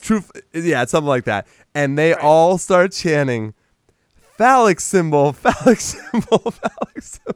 And he laughs too, which is even better. He laughs, he's laughing at the doorway, and then they're all just like, bam, like eyes on him, like, what the fuck? There's a phallic Right. symbol. Like, bam. Right. Yep. So he comes in and he starts playing his cop thing, like, oh, hey, children, I'm a police officer. Would you like to see my badge? My Like that kind of thing. badge? Yeah, yeah. And this woman's having none of it. She's like, who Nothing. the fuck are you and why are you in my classroom? Like, but that holier than now, I know why yeah. you're here, but you're a douche and I'm not talking to you whatsoever. Yeah. Yeah. Calls We're not him- answering anything. Calls You him should just- Don Quixote a few times, She actually. quotes Don She Quixote quotes at it him. and calls him it later. But yeah. So he gets annoyed. He's asking, he sends a picture around. I thought the girls did a really great acting job of every single one of them studying the picture and then not answering his question. Yeah. Yeah, They're like whatever. And there's one empty desk. One empty desk in the room. So he goes to the back of the room and he opens the desk and a fucking crow flies out. Right. And he's like, why would what is going on here? And one of the girls is like, we wanted to put it in there to see how long it would last. And he's like, you're fucked up. He's like, he goes to Sister You don't Rose. do that. Yeah, he goes to Sister Rose. And what are you doing? What are you doing, these children? Give me your ledger. Like, let me see take your attendance and whatever. And just goes and does whatever he wants. Gets the attendance out, and right there with the name crossed off is Rowan. Is the name of the girl that he's That looking he's for. looking for. And he goes, okay, you're all a bunch of. He calls the little girls a bunch of liars. He's like, you're all a bunch of liars. And they don't give a shit. And Sister Rose is like, come outside and we'll talk in private. And she's got that Right. hoity-toity, better than thou, like, tone in her voice. And he talks to her. He's, Rowan, like, what's happened to her, blah, blah. And he's not yelling yet. This isn't yelling Cage. No, not Technically, yet. like, he did kind of yell in the classroom. But now this is the, I'm going to get my answers Cage. That kind Right. of thing. Yeah. So he asks her, and he's like, what happened to her? And she goes, she's going to be burned. Or she's going to be Yeah. burned. Yeah, And he she goes, will be burned. yeah, she will be burned. And he says, what? And she says, I said She what was I, burned. she goes, I said what I meant to say. She was burned. And he, okay, yeah, Oh. go check out the graveyard, and he's, oh, all right. The mother's delusional. She's been, she's been frantically looking, but I mean, she passed away, and we've all accepted it, and we don't consider her a person anymore because now she's with Mother Earth and this and that. So that's why we don't refer to her As as dead. her being Yeah. anyone anymore, Right. like that kind of a deal. Right. Yeah. So he just doesn't care. So he Yeah. goes to the grave area where there's a burnt out church, but not a recently burnt out church. It's like hundreds of years or Years whatever, old, like yeah, that yeah. kind of thing. Yeah. And then Willow shows up. So he says, hey, they're telling me your kid is, Rowan's buried out here. Like, what's the deal? And she goes, no, they just don't understand her. She's alive and blah, blah, blah. And she mentions the church and says, "Oh yeah, there's the crypt," and he goes, "Well, there's a new lock on here," which is probably one of the first detective things he's done the whole time. Yeah, he's like, "But this is a new lock," and she goes, "Well, it's flooded," and he's like, "Okay." So they sit down. Yeah, that was like it. It's like, okay, we're just letting you know that there's a crypt here and that it's flooded, so later on you won't be surprised that he randomly finds a crypt that's flooded. Right. So it was good foreshadowing for later. Sure. Yeah. So not really, because it's blatantly like, so that thing right there, we're gonna probably use that later. Like, it's pretty much what it was. So he sits down with her and they're talking, and once again she's like, "No, I'm not, crazy, whatever. Like, Rowan is alive," and then she doesn't slip, and says, "I want our daughter to be safe." And there is no reaction. Yeah, there is no reaction on Cage whatsoever. There is no shouting. There's no, "What the fuck, you fuck?" Like, "Why didn't you tell me?" Like, all this kind of thing. "I have a daughter. Right. I can't believe it." Like, nothing. He just goes, "You should have told me." And that was like it. You're right. That was it. Well, I don't know, but see, I think what it is I'm gonna let that pass only because you've been dealing with so much weird shit. This is the first kind of normal. Okay, I can see where this obviously that of course she is. Right. I guess you've been dealing with that's why you called me. Fuckers where you're kind of like, all right, you could have said some other really fucked up shit to me right now, so I'm kind of like, I can completely accept that. Okay, cool, she's mine. Like, right. No, you're right. I'll give him a pass. I would have loved a really cool reaction from it. Like, that's what I would have wanted, an over top reaction. Right. Like, "I'm leaving this island. I can't believe this. I had a child." You never told me, or who's apparently dead according to everybody else. Or what would be even better is if he would have said, "No fucking way. I want a blood test. I'm leaving." Like that would have been. He was okay searching for someone else's kid, but when it's his kid, he's like, "Nope. No, there's no way. No, I'm not doing this." So. Sorry, I'm just laughing. So they smash cut to her room, to her daughter's room, to Rowan's room, and he's looking around. It's like the plainest room you could ever see. It's just like no one lives there, basically. Yeah, it's all whitewashed, which is interesting because you're not coming across any type of structure or decoration like that anywhere else he's been so far. Right. So it's kind of like it's really sterile for a kid's room. Yep. I mean, the whole house is, from what you can see from the hallway and stuff. Everything is just whitewashed. Yeah, for sure. And she goes, "Oh, well, that's her desk that she writes on, papers on." She likes to draw. She likes to draw. Blah blah blah. And he goes, and the first thing he does is look underneath the desk, and underneath the desk are all these weird fucking drawings and a big "help me," scribbled, scratched in it. And he just goes, "Hey, have you fucking seen what she draws? Like, look under the desk." And she doesn't. What is this? Yeah, she doesn't look whatsoever. Yeah, but she actually responds with it, and she's like, "Yeah, so." Yeah, so. That's what she does. Now, I forget, do they kiss here, or is it later? It's later. Is it later? Okay. Sorry, spoiler alert. I mean, we're going through the movie, but I couldn't remember. But I think he hears the plane show up, though, doesn't he? Right. And he wants to go. Yeah, he wants to go use the radio because obviously things are fucked up there. He wants to call for backup. By the way, he's had a flip phone the whole time, and he keeps looking for service. Now, mind you, if there's not a cell tower anywhere on this island, he's not going to get service. Right. Period. It's not going to happen. Yeah, because we did forget this, on the boat that he was coming over, he tried to call Pete, his officer Pete friend, to let him know that he was going. But so he leaves a partial message that says, "Hey, I'm glad I got your message, your answering machine, because you're going to laugh at me." And it cuts off because he doesn't get any more service. And I'm sorry, but why the fuck wouldn't you have left? Hey, just to let you know, if I don't show up in 2 weeks, this is where I'm going. Come fucking find me. Well, let's also say this, though, Kelly. Let's also say this. The guy is a police officer. So, if he ends up missing, he's got a half-part voice message. He already had a conversation where he knows Summer Isle. So he knows that's where he might have gone. Right. And there are things that this cop should be able to put together, by the way. So we'll leave that for later. We'll leave that for later. So, right. So Cage runs down to the dock. And the plane is there, but can't see any. It says, "We'll be back soon." Like there's a sign there. So he sits down, and you can see underneath the dock for some reason. Like there's a glass chamber or something. Yeah, it's something weird. So all of a sudden he sees like a dead girl's body. So he falls asleep first. Because they do a time lapse where he's sitting there. I thought.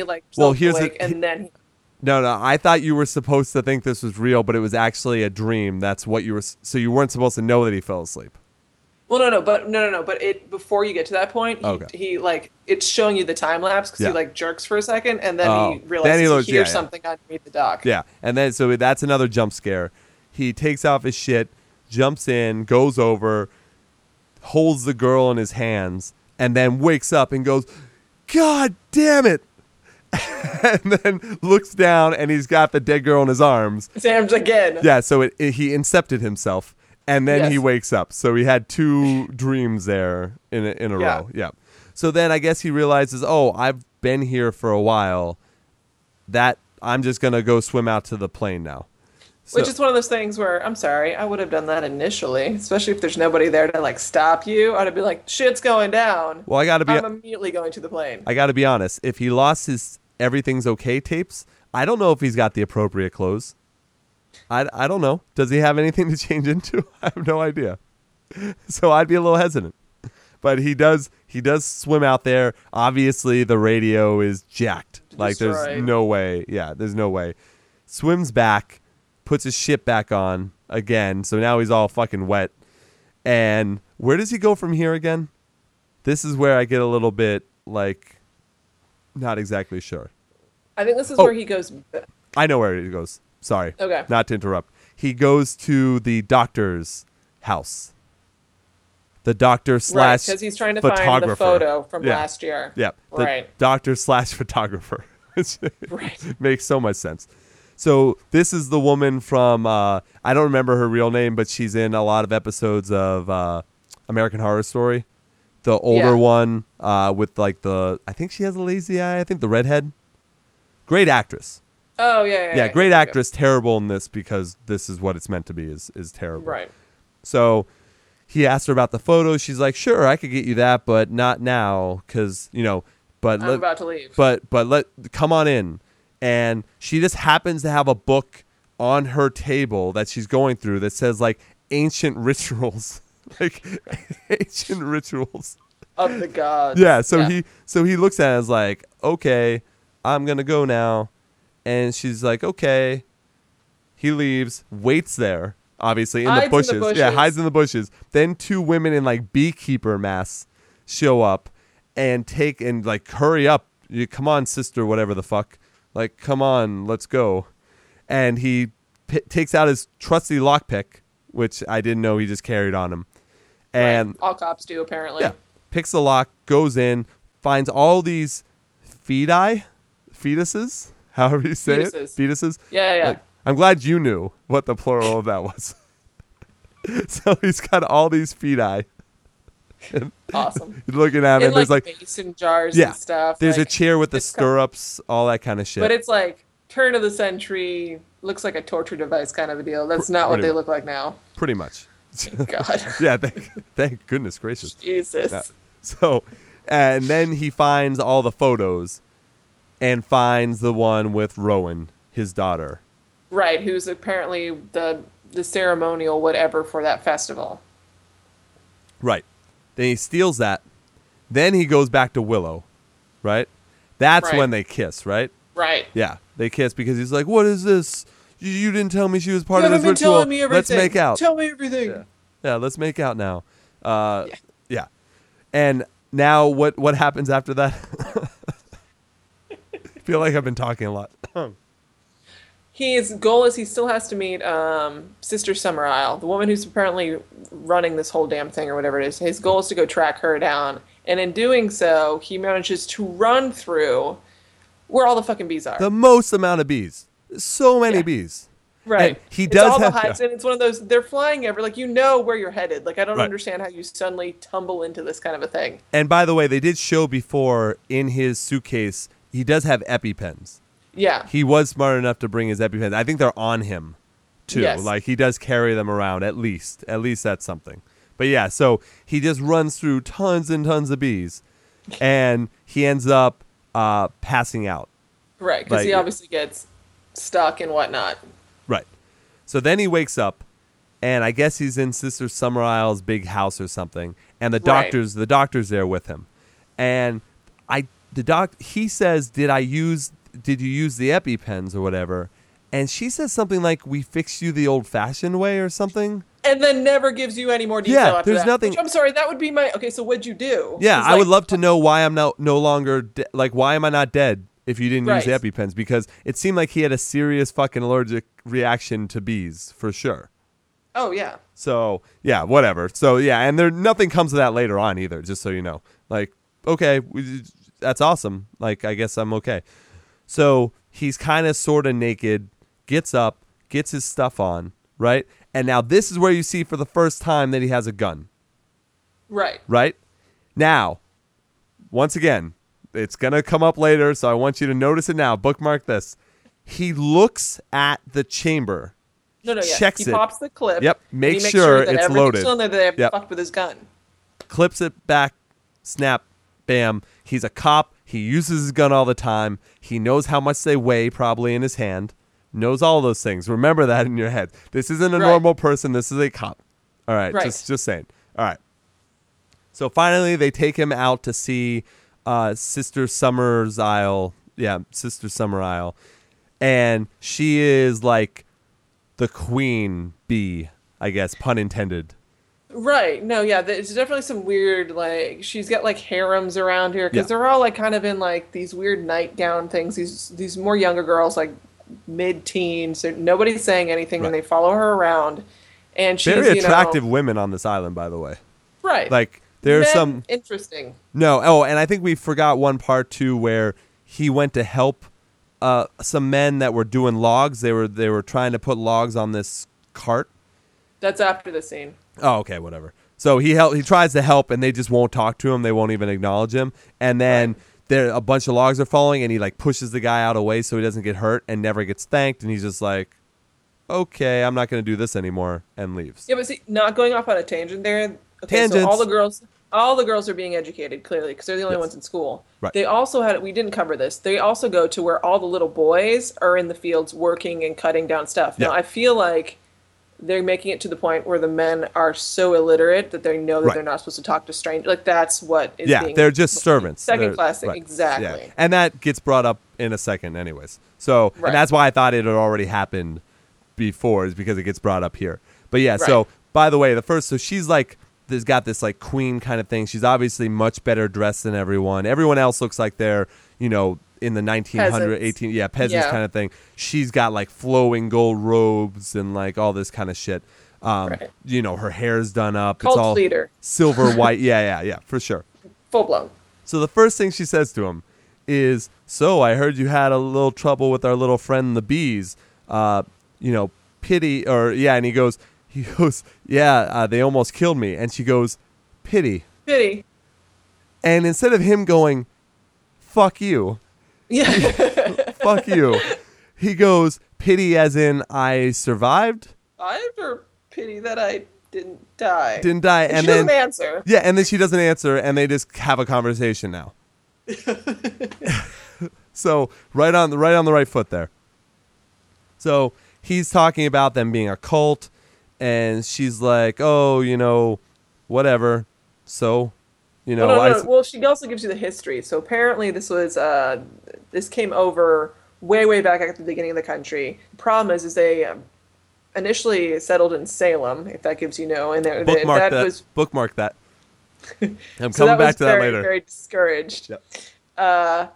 And then they realized that it didn't take them that long to, cross the country and realize we need to completely seclude ourselves, and that way we can be the way that we need to be, and that's just how we are. Right.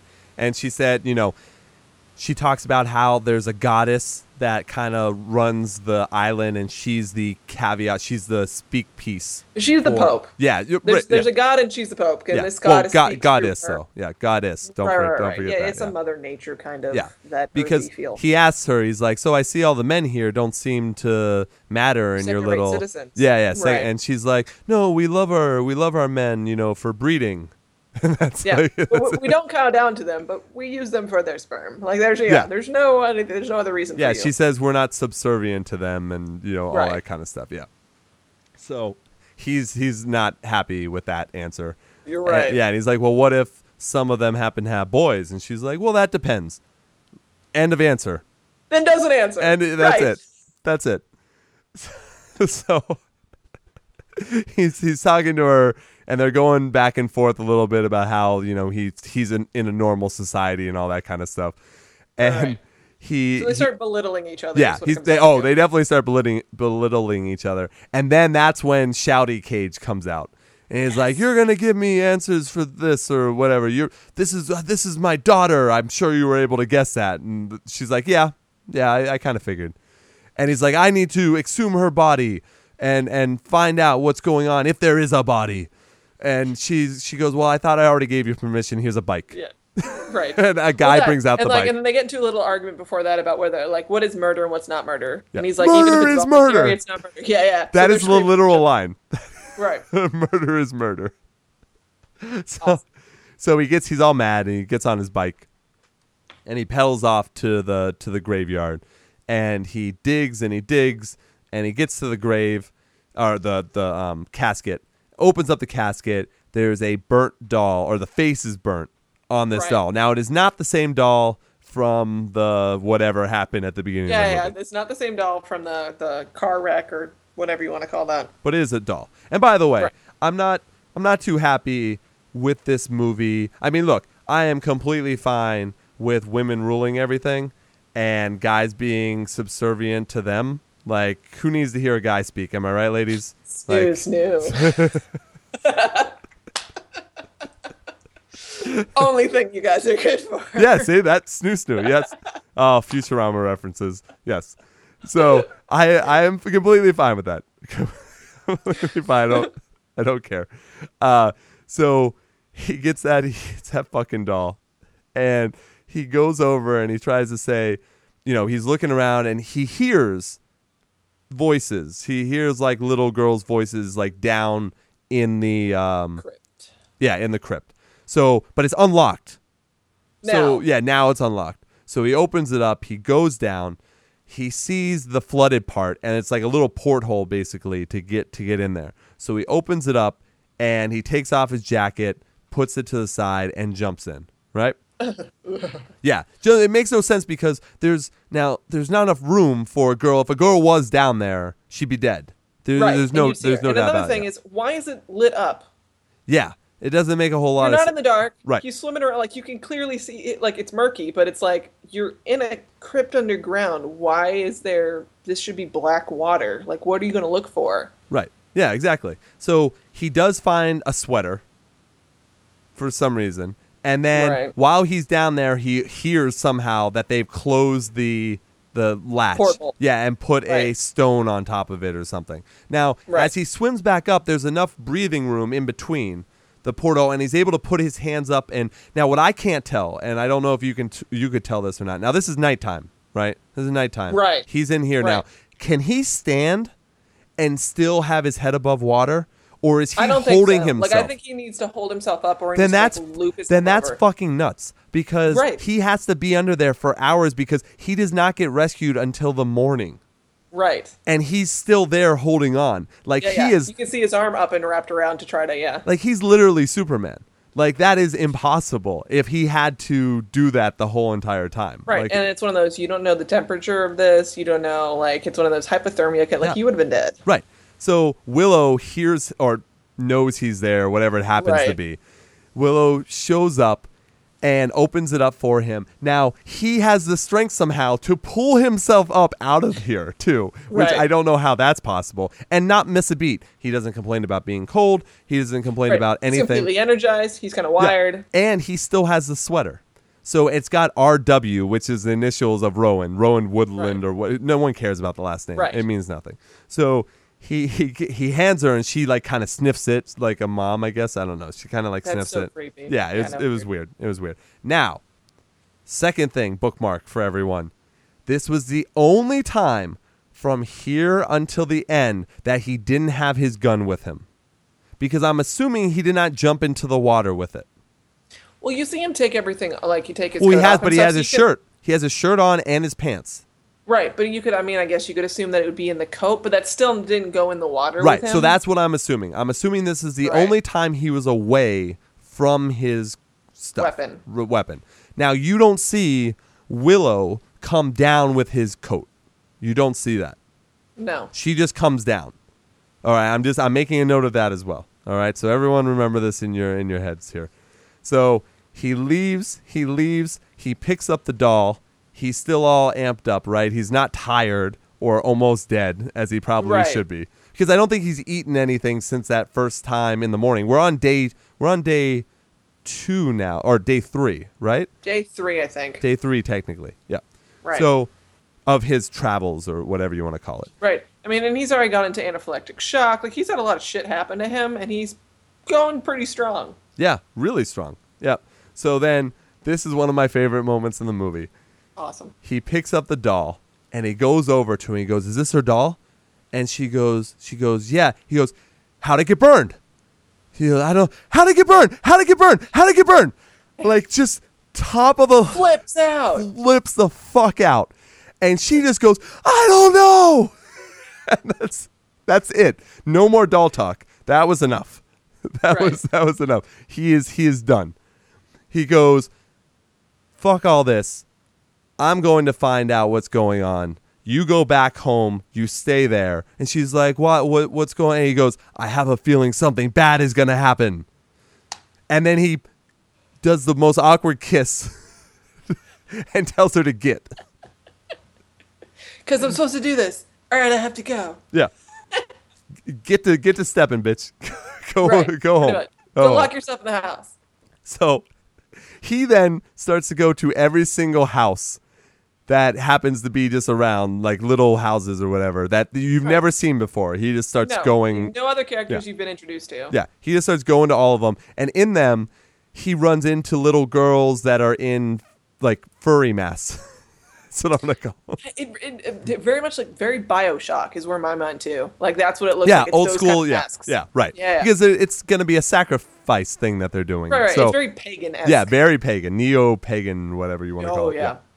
So the woman's like, the first house he goes to, "Who do you think you are?" Blah, blah, blah. And he's like, "I don't need your fucking permission." And he's like, I am going to search every house until I find Rowan.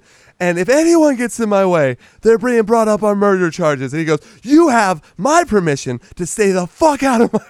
I'm like, yeah, Nick, way to go. Like, tell these bitches. Like, this is the man. Right? This is the man talking.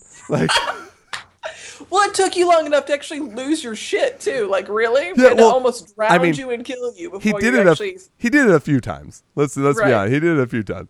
But that was, this is him losing his mind now. So now he starts going around, like, knocking the masks off little girls because he needs to see if Rowan's around. And the one thing I thought was hilarious was at one point he opens up a cabinet and a girl is in there, a live girl is in there, and she pratfalls all the way. And I was like, kudos to you for going along with the bit, because she hits the ground and then starts laughing at him. And then the whole family starts laughing at him. So creepy. Yeah, she did not catch herself on the hands. Yeah, it was so weird.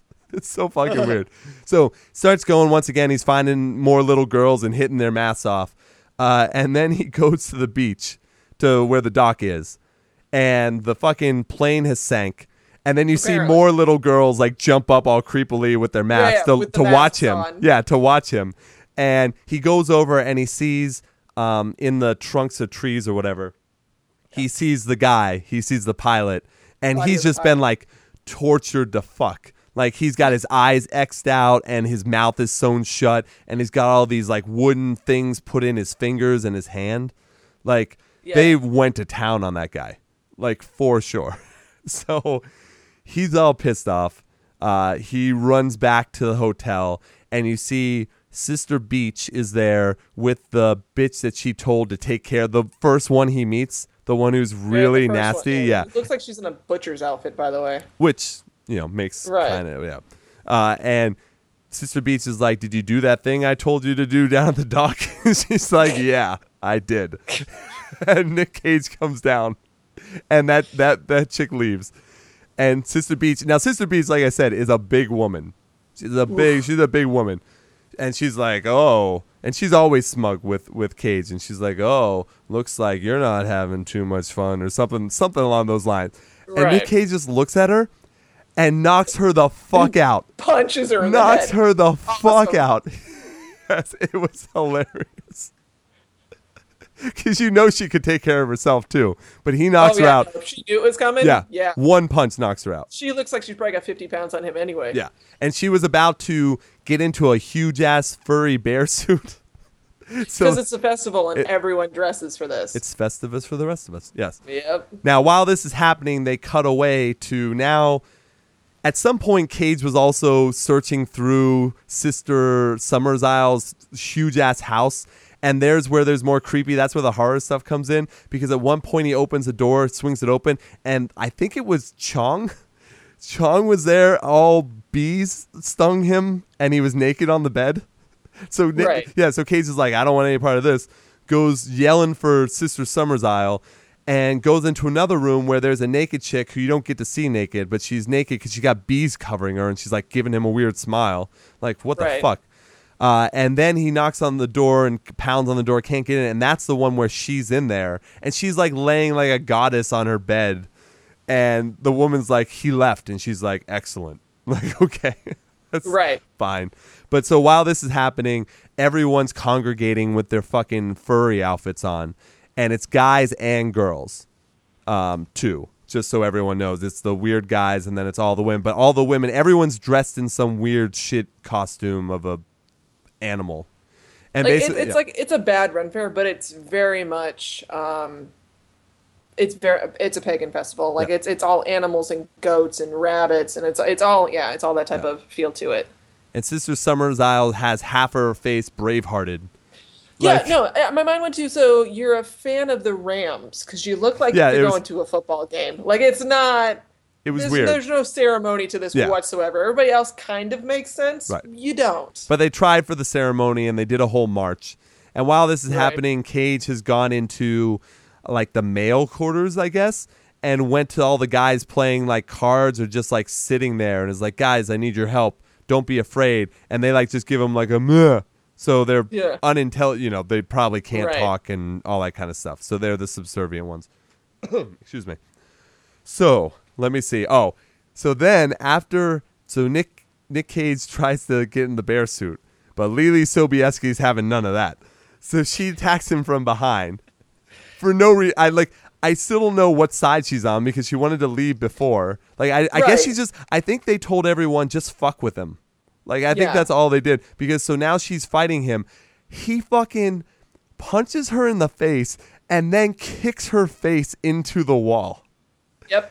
Like, he knocks her the fuck out, too. So right now, that is two full-grown women. Like, Lily Sobieski's a smaller woman, but that's two full-grown women that he has knocked out. Like, Cage is on a roll. He's on a roll. He's standing up for guys everywhere. He's like, I'm not letting this happen in my place. Like, we're taking this out. So she passes out. He gets the bear suit on. Now, I'm not missing anything up to here, right? No, you're good. I think we covered everything. I think. Yeah, All right. So movie ends there. No. That's it. That's You're it. like, that's it. Fuck. And that's why there's plot holes.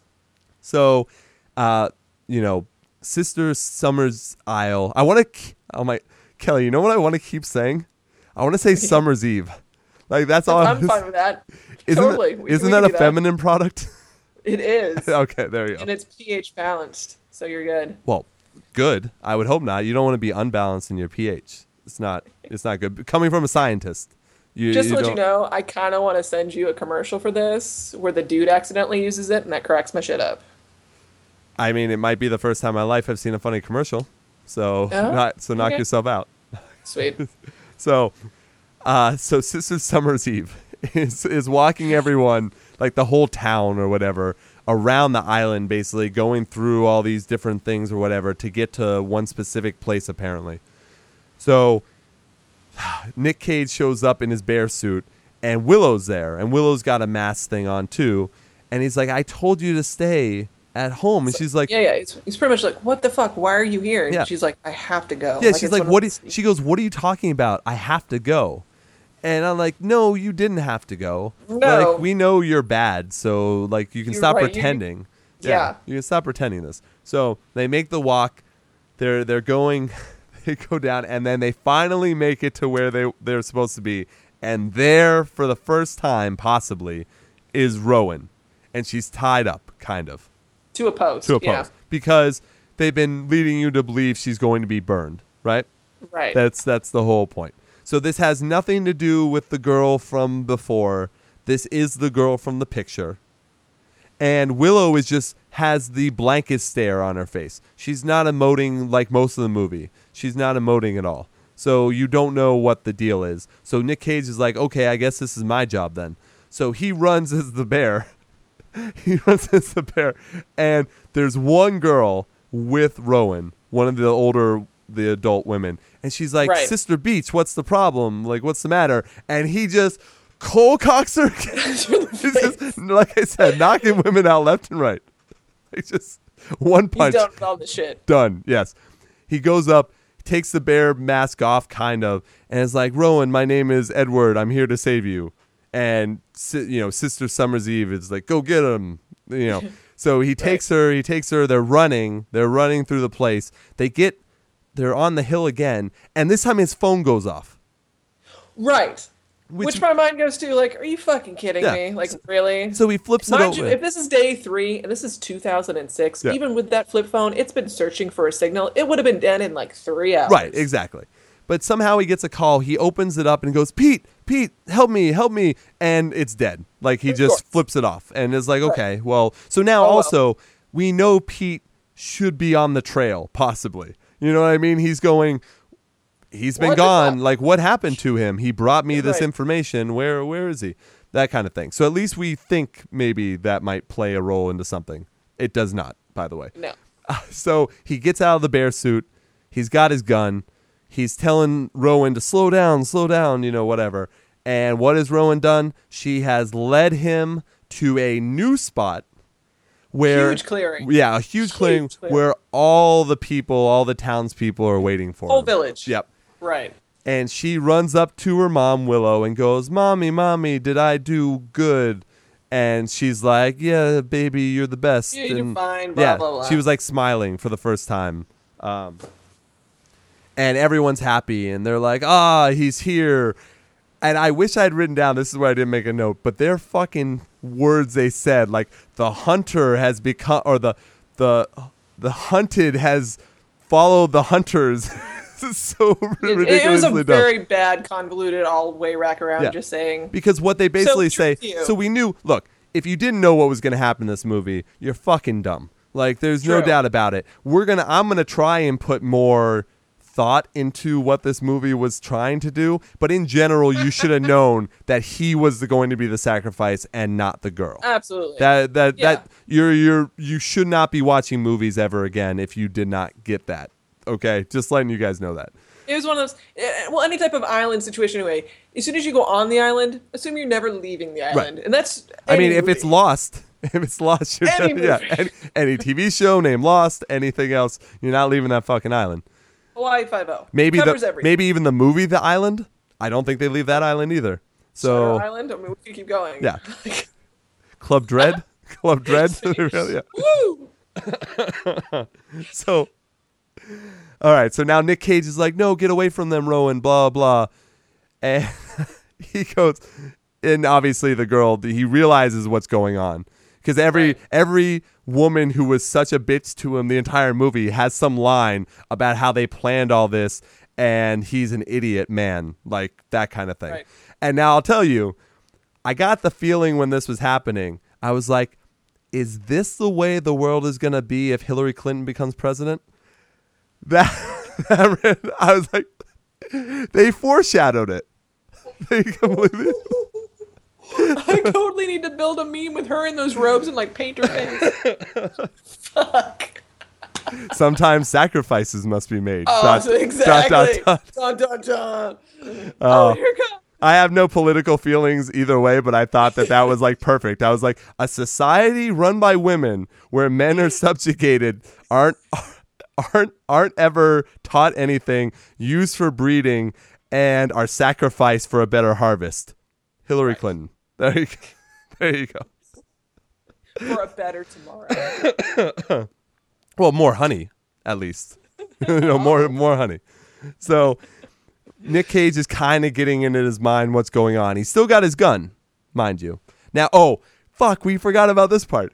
So he runs in before this happened. When this was, I think he was mad. He was about to go to Sister Summer's Eve house and yell at her. He ran into that school teacher again. Remember that?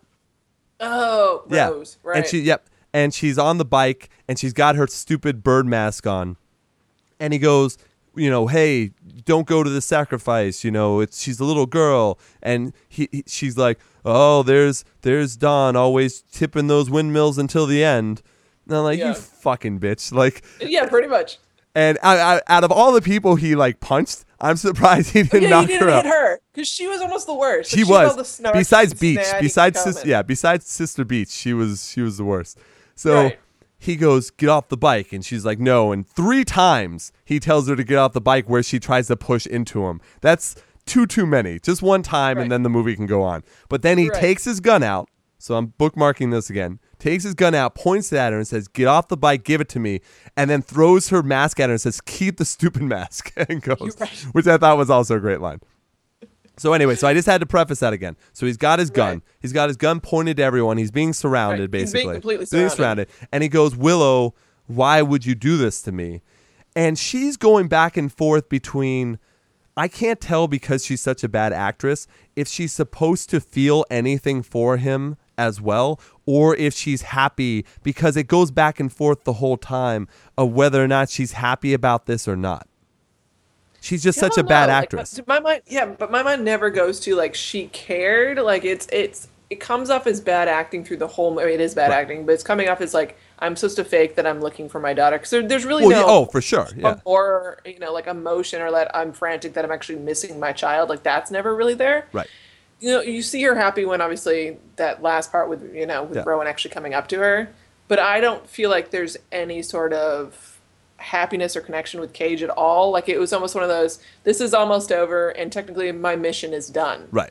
And that's a possibility. That's what I get from it. Yeah, that's a fine way to look at it. But yeah, she goes, you played your part so perfectly. You're about to be, you're supposed to be proud. You're about to be the sad. And Sister Summer's Eve's like, yes, my daughter is right. And you're like, oh, shocking. Yeah, shocking. Yeah. And she goes, she chose you years ago when she chose, it's your destiny. She chose you years ago to be the one once she gave herself to, whatever the fuck. Yeah, self-sacrifice. Yeah, because it had to be a blood sacrifice or whatever. Right. So there you go. This is someone who, technically, by the way, it's a blood sacrifice later. Right now, it's not a blood sacrifice. You realize why it will be later, if you get what I'm saying.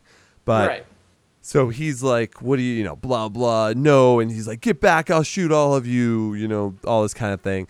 And they're talking about how, the harvest and the drone must die and all this kind of stuff. Now, by the way, at this moment when they're there, you did notice who was in the crowd of women, right? When they were taking off their masks? Refresh me. I believe, I'm fairly certain. Oh, yeah. That it was the woman police officer was one of the women that took off their mask. So now, before we go into the final ending, because right now Nick Cage is at his standoff. There's he's surrounded. Yeah, he's surrounded. But we need to go back now. So what I'm thinking, obviously she's the one that gave him the letter. For sure. She's the one she gave him the invitation. Yeah, that kind of thing. They mentioned the witch thing. The Salem witch thing. Right. I can only think the only way the whole car accident thing makes any sense whatsoever is if somehow she cast a spell. You know what I mean? Because I don't think it actually happened. like the circumstances to make, unless they sacrifice two of their own, unless that mother and the daughter were from there and they sacrifice themselves before this happens, like, but then why wouldn't they find the body? Did they not find it because the blonde police officer came and got the bodies before anything could happen? But Nick Cage didn't pass out. They just faded away from that scene. He didn't pass out from that, I don't think. It's just a lot of... It goes back to a lot of things have to line up for any of this to work. Because also, they said in this whole showdown thing, they're saying that he had to show up there of his own free will at this specific time. So what if Nick Cage just had been like, you know what? I don't really have the time. I kind of want to go see a movie. Like, I don't want to show up at, Well, but it's also, they keep saying it's because of the bad harvest and we need to sacrifice you for the, like, how would you have known that there was a bad harvest the year before? Like, that's why you sent out the note to get him to come? Like, is that part of it? Well, I think that's what it is. So they have the bad harvest. They realize that based on their sacrifice books that they have on this is the next person. Yeah, on this. No, they mentioned they've done it before. Right. This isn't the first time. So I'm assuming they have the whole plan. And that's why the women are pregnant, is because they're probably pregnant from going out and doing it. Yeah. Exactly. That's how you get the superior breeding. Yeah. And for different options if the harvest is bad. That kind of thing. Right. But for him to have shown up there at that time instead of, and also, why not? Like, why put him through 2 days worth of bullshit? You know what I mean? Right. Why don't you just kill him right off the bat? Yeah, and also, well, I mean, I'm guessing based on the sacrifice, he had to be there on that day.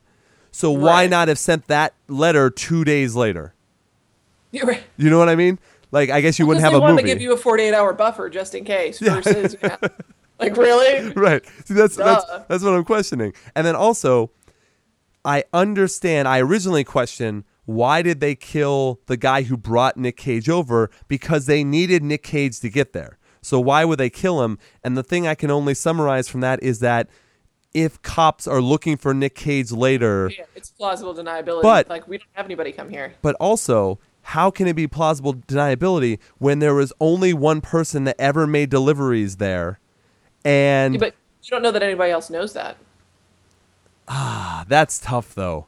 You're right. You're right, but that's a lot of loose ends to be tied up, because once they realize he's on Summer's Isle, because they told him, like, he told the police that that's where he was going. Now, unless the blonde cop is able to cast spells on people, which might be the case. Like, I originally this is when I went overthinking. I thought that maybe they set up for anyone, let's say they ever have to do this and they have a cop that they're doing it with, right? If they do this, maybe they set it up to have a little girl and a mother die in front of them so that they have it in their mind of, hey, I didn't get to save that one, so now I have a chance to save this one. Drives there. Yeah, absolutely. I don't think the movie thought that like that, but that's what I think makes this a good movie if that is correct. But still, was it a witch? Did she cast, like, what did she... Well, and there's so many ways where they could have easily confirmed that and cut out the random little bullshit that they didn't need in the movie, but they just didn't do. What I was half expecting, and maybe I missed this, so, for anyone out there listening, email ianhates@gmail.com or submit the form that's on www.ianhates.com if you know this movie well enough. I was looking around in the crowd of people, the villagers or the cult people, whatever, to see if that mother and daughter that were in the car, to see if they were there, but I didn't see them. I saw the police officer. Right. And maybe they were right next to her, and that's just, I noticed her, but I didn't notice them. But he also, when that happens, does not say, hey, fucking Sergeant, what's your name? Like, what the fuck are you doing here? Like, he doesn't say any of that kind of thing. And he has time to as well. He can easily say, what the fuck? Call Pete. Like something. And then she goes, no, I'm not here for the, I'm one of them, whatever. Right. None of that happens. Absolutely none of that happens. So I think those are all the plot points, right? Basically, she says, Summer's Eve says, you have a date with the Wicker Man, that kind of thing. and everyone's like, the drone must blah, blah, blah. Now he's like, I'll fucking shoot every one of you with my gun. Now, right. So I didn't miss any part up to here, right? Any No. storyline part. Okay. Because this is where I mentioned the bookmarking of certain things. So at that moment, he starts clicking his gun, and it's not firing anything.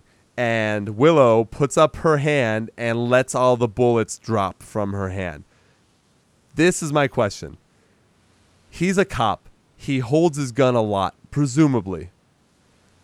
There's a lot of weight to ammo. No, you can tell the difference if it's loaded and Yes, not loaded. absolutely. Absolutely. So I know his adrenaline is going and whatnot. So I'm assuming that the only time that he was away from his gun, because I pointed it out, after the bees, he checked it. So it was fine. Right. So it must After have the been fact. when he was in the water. But when did they have time to take his coat, take his gun, get rid of the bullets, and have Willow come back? Because he was at the porthole the whole time. So wouldn't he have been yelling at someone when they were walking down, going, hey, bitch? Yeah, but no. But see, you see somebody come down and block the porthole. Yes. It could have been during that time. But Well, that's he- a and quick, that- he that's a didn't know that, fucking though. quick change. That's a quick change. I'm just saying because Willow did not walk down with the coat. So that's my other thing. All right. So I'm assuming she got it there. But why I also brought up when he pointed the gun at Sister Rose, right there, he should have been like, this doesn't seem very heavy. Like after Exactly. leaving, like not in front of her because that would have given it away. But Right. while he's riding his bike away, he should have been like, this is not as heavy. Let me check this clip. That's all I'm saying. Cops know Right. their guns and their stuff well enough. No matter what crazy shit is happening, like sure you can mess it with the safety being on or off, like fine. But it's 12 bullets.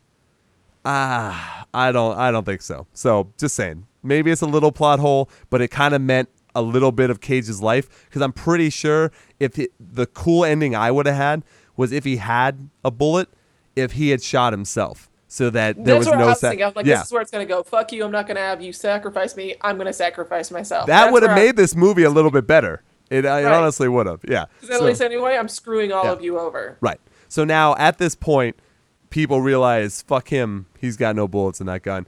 Now he gets a couple nice bro kicks off where he just he kicks a few people, a few guys, and then he's fighting and people are now. Let me ask you this: what is the next scene from this for you?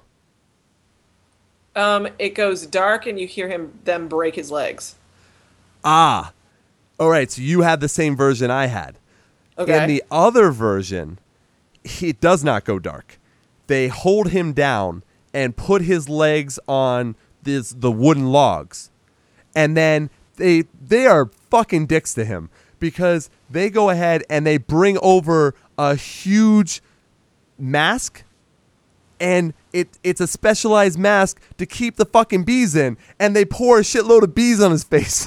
And that's where the line from the beginning of the podcast comes from, where he goes, not the bees, my eyes. Yeah, that's why I was like, what the fuck are you referencing? Right, no, because they don't do that. Like even when it goes dark, it's just Yeah. my god, you broke my leg. Well, like, that's and it. we'll talk about that as well. But then also, even actually before that, well, no. So they do that, and then then they break his legs. But instead of going, and this is what I love so much, instead of just going, that hurts so much, you fucks, whatever it is, it's my legs, you broke my legs. Like that's not necessary. It's But I just- get why they did that. If it goes dark, then you're not going to know what the fuck they did anyway. Well, right, but they do it also in the. I don't know if this was the unrated version on YouTube or something like that, but it was just clips. So I was like ending scene because I wanted to see the people in it again and like freeze Right. it. But they went to that scene. And I was like, wait a second, that Yeah, wasn't on that's- this. Yeah, but yeah, they did a fucking For his torture. director's cut. Yeah, they did a torture bee mask on him, and I'm like, well, fuck them. That's a dick move. They're about to kill him.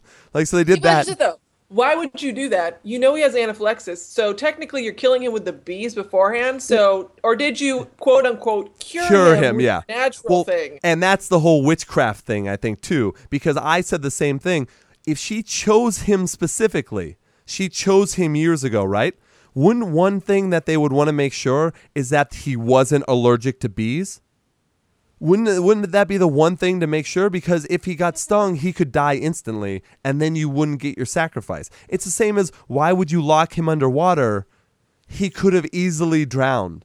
Right. And then you don't have your sacrifice. Yeah, that's definitely the witchcraft. Also, bringing back the witchcraft, he had 3 puncture marks in his arm. Oh, when he woke up? Yeah. Yeah. That's a witch thing, too. Oh, is it? Oh, I didn't know that. Yeah. The triangle kind of thing? Yep. Oh, okay. All right. Well, there you go. So, yeah, I think that's why they threw in. And by the way, I'm sure that was a last-minute throw-in of we're descendants from Salem or whatever. Yeah. Because they couldn't. Yeah. They couldn't explain this any other way. But like I said, everything has to line up really, really well for this to work out. That was my main thing. It's really well. So, yeah. So, this is a pretty brutal. I mean, maybe that's why they cut it out of the theatrical release, maybe. But, yeah, they fucking put a bee mask on him, and he's fucking getting stung by bees, and that's where. And also, he yells. So, one of the things he yells, he's like, "This is murder! Murder! You'll all be guilty, and you're doing it for nothing! Killing me won't bring back your goddamn honey!" He makes reference to that. He's like, your sacrifice means nothing. Like, it doesn't. He's like, I don't believe in. Won't do anything. Yeah, he's like, I don't believe in your God. So why would this sacrifice mean anything? Which is a fucking good point, Nick Cage. True. Fucking good point, because I was pretty sure that sacrifices had to be of believers. Part of the religion. Yeah, right. like it's a purity thing. Right. So, and also, there are tons of guys there that are probably blood related that don't mean anything in that society. So why didn't they just sacrifice? Why not just sacrifice it has them? to be an outsider too. Like, it's one of those. Man, interesting. they got crazy rules. Crazy rules for this. There's so much. This is why they have so many books. Keep So all then, this shit straight. And then he yelled, "Bitches, you bitches!" Also, which is why I use that word a lot in this, because it's my homage to Nick. That is funny. Yes. And then, of course, the my legs, which was also great.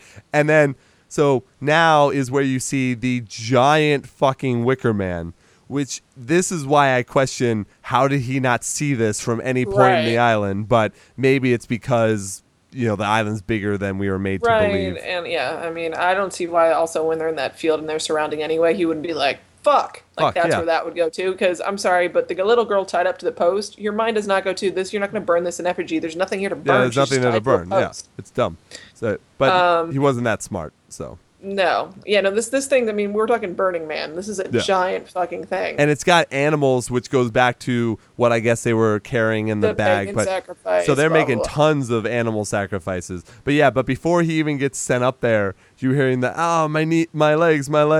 And then they show him the Wicker Man. He's like, oh my God. It's just like tie him up and fucking lift him to the top. And then this is where the blood sacrifice comes in, because it's not Willow who does it. It's not anyone. It's Rowan who's carrying the big torch. And as she's walking up, Nick Cage is like, "Don't do it, honey. Drop it, honey." And she does. She drops it. All right. She drops it right underneath him, and and then it's just him screaming in fucking agony while they yell, "The drone must die. The drone must die." It's just. So look. Nick Cage punched 4 women, knocked out 4 women, took out in the face. Took out a couple guys. I mean, I guess he fought back a little bit, but he did not get his come up. He's not. That was the thing. Nick Cage was never a bad person. He was never he just was an idiot for showing up to this. I mean, let that be a lesson to all guys out there. If you get a letter saying, "Hey, I live on a remote island with fucking bees everywhere," you're making this way too complicated. It's called wrap it up or pull out, is all I'm saying. Covers all your bases. You don't have to worry about random children being out there. They were getting married. Doesn't matter. Whatever. So you have that shit locked down. Okay. Yeah, you're gonna be the let's talk about sex to the younger people listening, and please, we do public service announcements on this podcast. Yes. No, my public service announcement is don't get fucking fooled into going to a remote island by some witches that are gonna fucking sacrifice you. If you do the math and you realize that the daughter in the picture is the same age as when you last saw this woman, then say, hey, this probably isn't a good idea. Why don't you come over here? You show up like Rambo. Yeah, or don't just bring a gun. You show up like Rambo. Why don't you come over here? Meet me halfway. meet me halfway. We'll talk about this on neutral ground. Yeah, a bar, a coffee house, like whatever you got. I don't know, a honey factory, like whatever makes you feel better. Whatever makes you feel better, darling. We're good. But yeah, so that is, by the way, not the end of the movie. No, the best scene of the movie is about to happen. Yeah, and I kind of I kind of wish I had the unrated version now, because I'm wondering if there were other scenes that were missing, because I would love to talk about them. But that was all I found on YouTube anyways. So they cut 6 months later, and they're in Los Angeles, I guess, right? Yeah. They are in LA, and they're at a bar, and it's James Franco. Yes. And James Franco and John Ritter's son. Yes. And I was so because the only other place I've seen John Ritter's son was in the movie Freddy vs. Jason. That was the only other time I've ever seen him. And I was like, that's a horror fan. It's fine. Yeah, I was like, that's John Ritter's son. So they're hanging out at a bar, and I guess this is how guys talk in a bar. And they're kind of leaning up. Yeah, they're just kind of leaning up against the bar, and they're like, "You see anything?" And he's like, "No, nothing here." It's like, it's early. It's early. So I guess, and then all of a sudden they see, I guess it's Willow walk by, right? Yeah, something like that. So they go, let's go check that out. So they're wearing preppy shit. And there are other girls in the bar, by the way. I'm seeing them, and they're not all talking to guys. But they go in the back room, and there's Willow and Sister Honey, Lily Sobieski. Yep. And they're sitting there, and they've got, like, James Franco and John and Ritter have the biggest shit-eating grins on their faces. They're just like, fuck yeah, we cornered these two ladies. Like, this is going to be great. So they're like, oh, this is awesome. They take a seat, and they're like, this is awesome. We thought there were no normal people here. Like, yeah, I just thought it was all lawyers. Yeah, all lawyers. Yeah, like what a line that is. That's great. Because you two clearly aren't lawyers. Yeah, really. They were actually. You know what? That was a very sexist comment on their part. Right? It was very sexist. Now you two dress like hoes, so we gotta come over and talk to you. They were dressed to impress in that fashion. They were. Yes, they were. So yeah, they sit down, and Willow says hello, and then she whispers something in Lily Sobieski's ear, which we don't know. No. Not at all. But she's like, do you want to go get drinks with me? She's talking to Ritter. And he's like, yeah, a couple pictures. And also, by the way, when she whispers, like, they pan back to Franco and Ritter, just giving each other the douchiest smiles. Yeah. Like, yeah, we're getting some. So Willow's like, okay, let's go. So they both go, leaving James Franco and Lily there. Oh my God, this is the worst. Awesome. Yes. Awesome. It is. It's so awesome.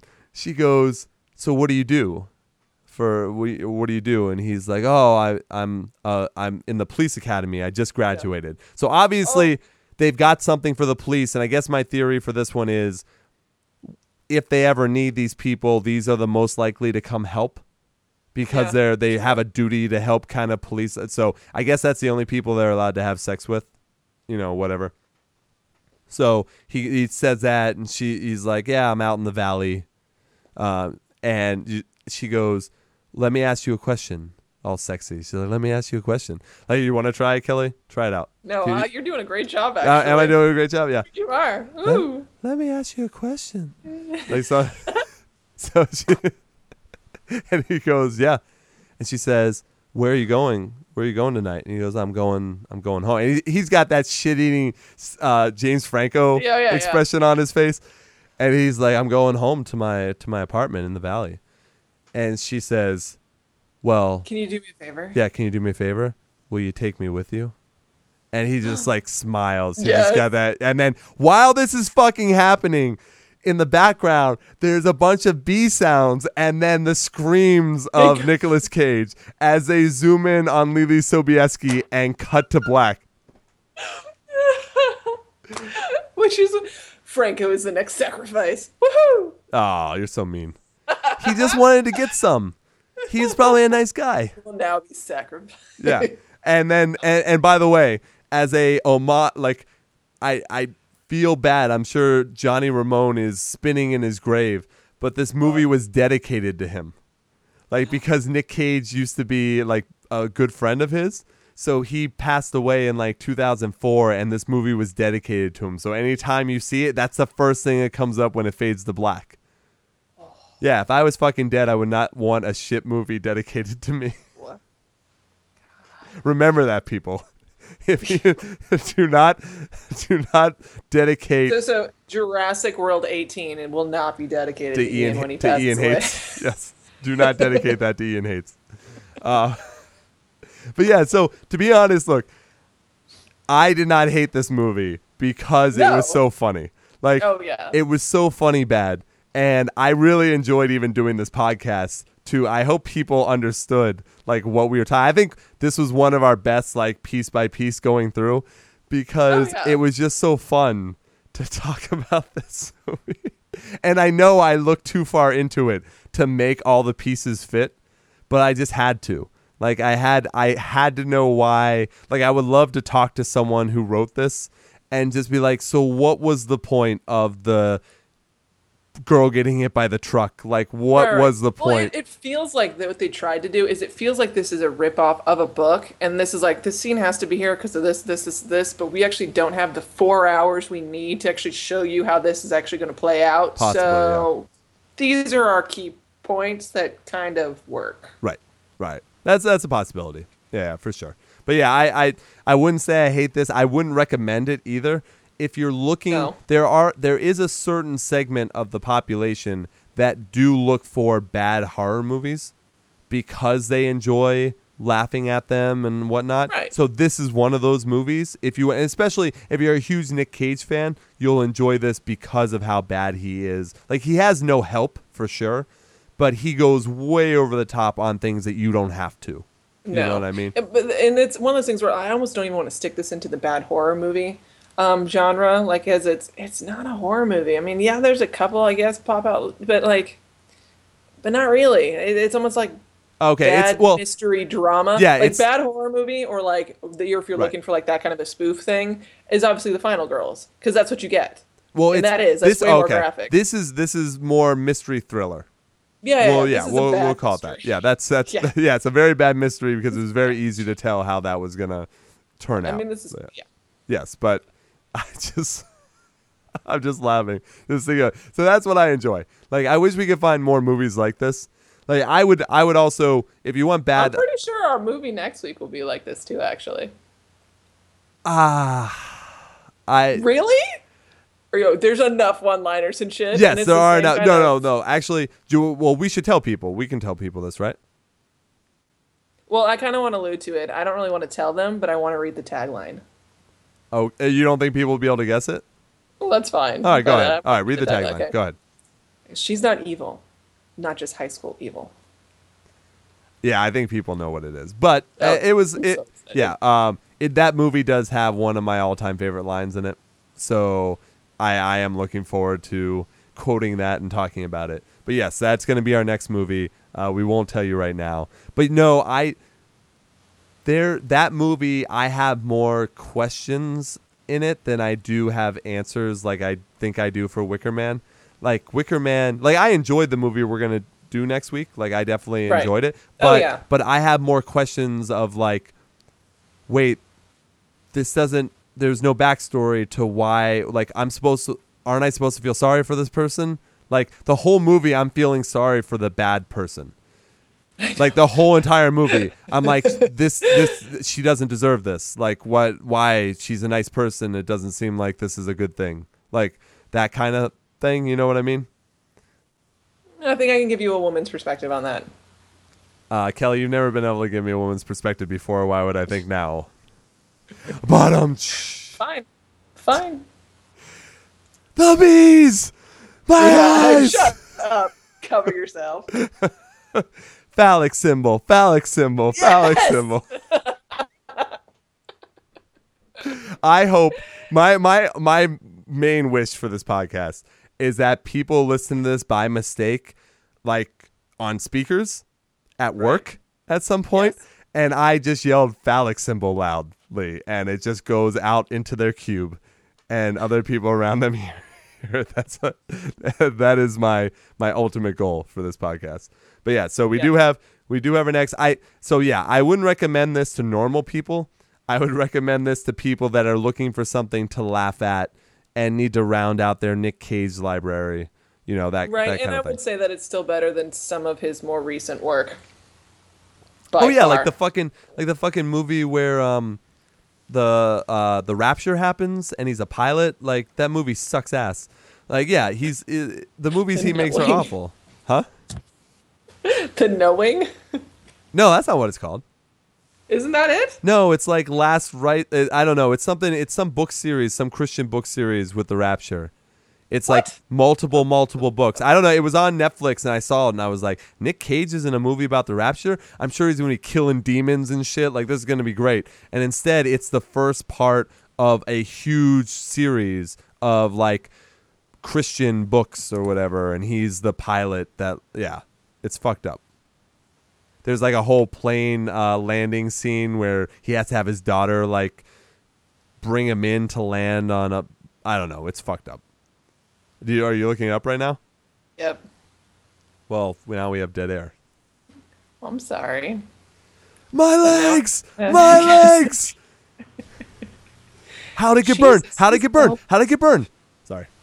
Can't help it. That Season of the Witch. Anyway. No, let's that's see what else we okay. got. But yeah, look, I wouldn't mind doing more movies. Like I think we should also do some current ones every once in a while, obviously. Like bad current ones. But I would also do fucking Jason X. Jason X I think was a amazingly great horror movie. Like with how campy it was. They have some of the best kills in any horror movie in that. Left Behind, there you go. Yeah. It's a book series, right? Sure. Whatever. IMDb to tell you that stuff. Yeah, that's fine. But I did watch that on Netflix, and I could easily make fun of it. It's like it's a little bit like Speed as well, but with no humor. Where they're on the plane and the rapture happens, and there is no way, by the way, there is no way that anyone can disappear from a plane like and be hiding. Like over half the plane is gone, and then there are the people that are left over, and they're like, "Someone stole my child," and it's like, "No, bitch."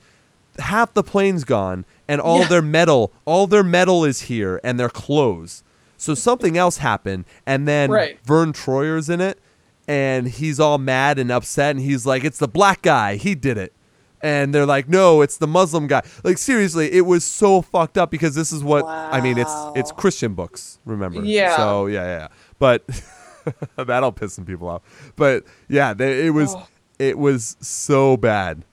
We could easily do Ian Hates movies on that for sure, but why even bother? There are so many other better movies to do. Yeah. I would like to point out he is in a movie that's coming out in 2017 called Vengeance, a Love Story. I mean, aren't they all? I'm kind of excited about it. Yeah, I know. It sounds great. All right. I think, is there anything else we want to go over movie related right now? Do you want to do your plug for the doc? Oh, okay. So next Tuesday, they are releasing the teaser trailer for Doctor Strange. There you go. Yay! Yep. So excited. And then, as most people know, if they were at all on the internet today. Yep. Yeah, the new Star Wars trailer. Rogue. Ugh. So it's like every fucking December now, every year we're gonna have a new Star Wars movie. Once again, it just looks like any other movie, just add in, stormtroopers or whatever. And X-Wings. Yeah, lightsabers. I don't get the whole music. Star Wars thing. People know I don't get it. But I think so many people now, since there's just going to be Star Wars movie after Star Wars movie, I think people are just going to stop saying, let's go to the movies. They're just going to go say, let's go see a Star Wars. It's just Star Wars is going to be the new movie word. You're making that too vague because really it's let's go see a Disney movie because that's all Star Wars. That's all Marvel that's too. All yeah, yeah. Let's go see a Disney film, and they could be talking about an independent film. It's just they're just going to say let's go see a Disney, let's go see a Star Wars, and I mean like the next Adam Sandler movie. Yeah, right. So, fuck this. So yeah. All right. So I think, believe it or not, Kelly, on a movie that was an hour and 40 minutes, we did 2 hours and 10 minutes. This is almost almost as long as Batman versus Superman. So we should probably, even though we are giving people a lot of comedy fodder, we should probably stop here, I would say. Say it tonight. Yeah. Save tonight. Fight the break of dawn. Come tomorrow. Tomorrow I'll be gone. Wow, how do I remember? Holy That's amazing, that actually. was crazy. Nice. I could have even gone on with that. That's nuts. Wow. All right, what about Closing Time? You want to sing that one? Everyone knows that one. No, I'm not going to. Closing Time. Yeah, no.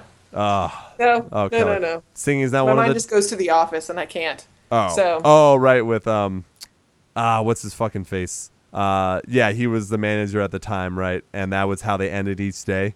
Yeah, Andy. Yeah. Ed. Helms. Yes. Yes, there you go. Okay. Yeah, absolutely right. All right, go ahead. Do your plugs. All right, you can always find me on Instagram at NerdyGirlIvy. I'm working on other social media, and then, of course, on Facebook. And I've been a slacker on Facebook, and I apologize. Yeah, you have. I will be fixing. I know. We need more people following us. And I'm fixing that because I'm dealing with some other social media stuff, so where it won't be a problem, and I will be promoting more, I promise. There you go. So you are listening to Ian Hates Movies. You can find all of this on iTunes, Stitcher, or your favorite podcasting app, listening app, however you want to say it. You can also interact with us on Twitter at Ian Hates Podcast. That's podcast singular, so Ian Hates Podcast. There are a lot of followers. They're mostly musician people, like because I also do the Ian Hates Music. And yeah, you do a bunch of them, and then I've been a slacker, so we have no movie followers. Well, really, I mean, no studios are going to follow us. Like, it's more the That's music. That's not true. I know a couple people who are listening who are actually pretty high up in some of the studios. Well, then get them to follow. Even though I don't know. Craig, who co-hosts Ian Hates Music with me, he does most of the Twitter stuff. Like, I put stuff up there, but I don't go, hey, I'm going to see this movie. You know what I mean? Like, I don't have interactions with people that way. I do it more on Facebook. So you can look up Ian Hates on Facebook. We'll do both streams there. And basically, so you can subscribe, like, share, do all that kind of stuff for each stream. So you can, the movies one, the music one, or both. It's up to you. We, for the music one last night, we actually just had another great interview. This time the band was a band called The Things They Carried. And I really, really like them. So we do band interviews pretty much every week. Why are you laughing? Because I said I really like... No, I'll say something after we get off the air. Oh, tease. So I talked to... It's not movie related. It's music related, and you guys are going to have to wait. So there you go. So had a great interview. Basically, we almost have a band interview every week, and I can't give away who the special guests are next week, but it's another great band. We only have people on that we love anyways, so it's not like we would have people on and like... I like this. Don't bring musicians on that we trash and we're like, your music fucking sucks. I wouldn't mind doing that. I really wouldn't, but it's not my style. I'll do that with movies. I don't know, but with music, it's all about music I love. So yeah, just so you can listen to that once again. So Kelly and I, we gave you the hint of what next week's movie is going to be. So it's going to be a fun one, but I just have a lot more questions in that movie. You know, kind of, I don't know how to feel throughout the movie. So we'll do that, and then we'll have other movies coming up. But hopefully you enjoyed this podcast. Please like, share, subscribe. It makes everything bigger. The better the audience, the more interaction we get. Make sure to email us if you've got movies you want us to do. Remember, we're going to open up the pay by thing. So if you have a shitty movie that you love making fun of and you want to make fun of it along with us, let us know. Like, that's things we can work out. We can do all that kind of stuff. So interact with us that way. IanHates@gmail.com, www.ianhates.com, Facebook, Twitter, all of that stuff. I don't do Instagram just because I don't take pictures. Surprise. So, I mean, I do podcasts. That's what I like to do. Right. I think that covers everything. I'm pretty sure. Yeah. Yep. So, Kelly, any final words you want to say? Phallic symbol, phallic symbol, phallic symbol. My eyes! My eyes! And I will leave you the way I always do. Long days and pleasant nights. Thanks, everyone.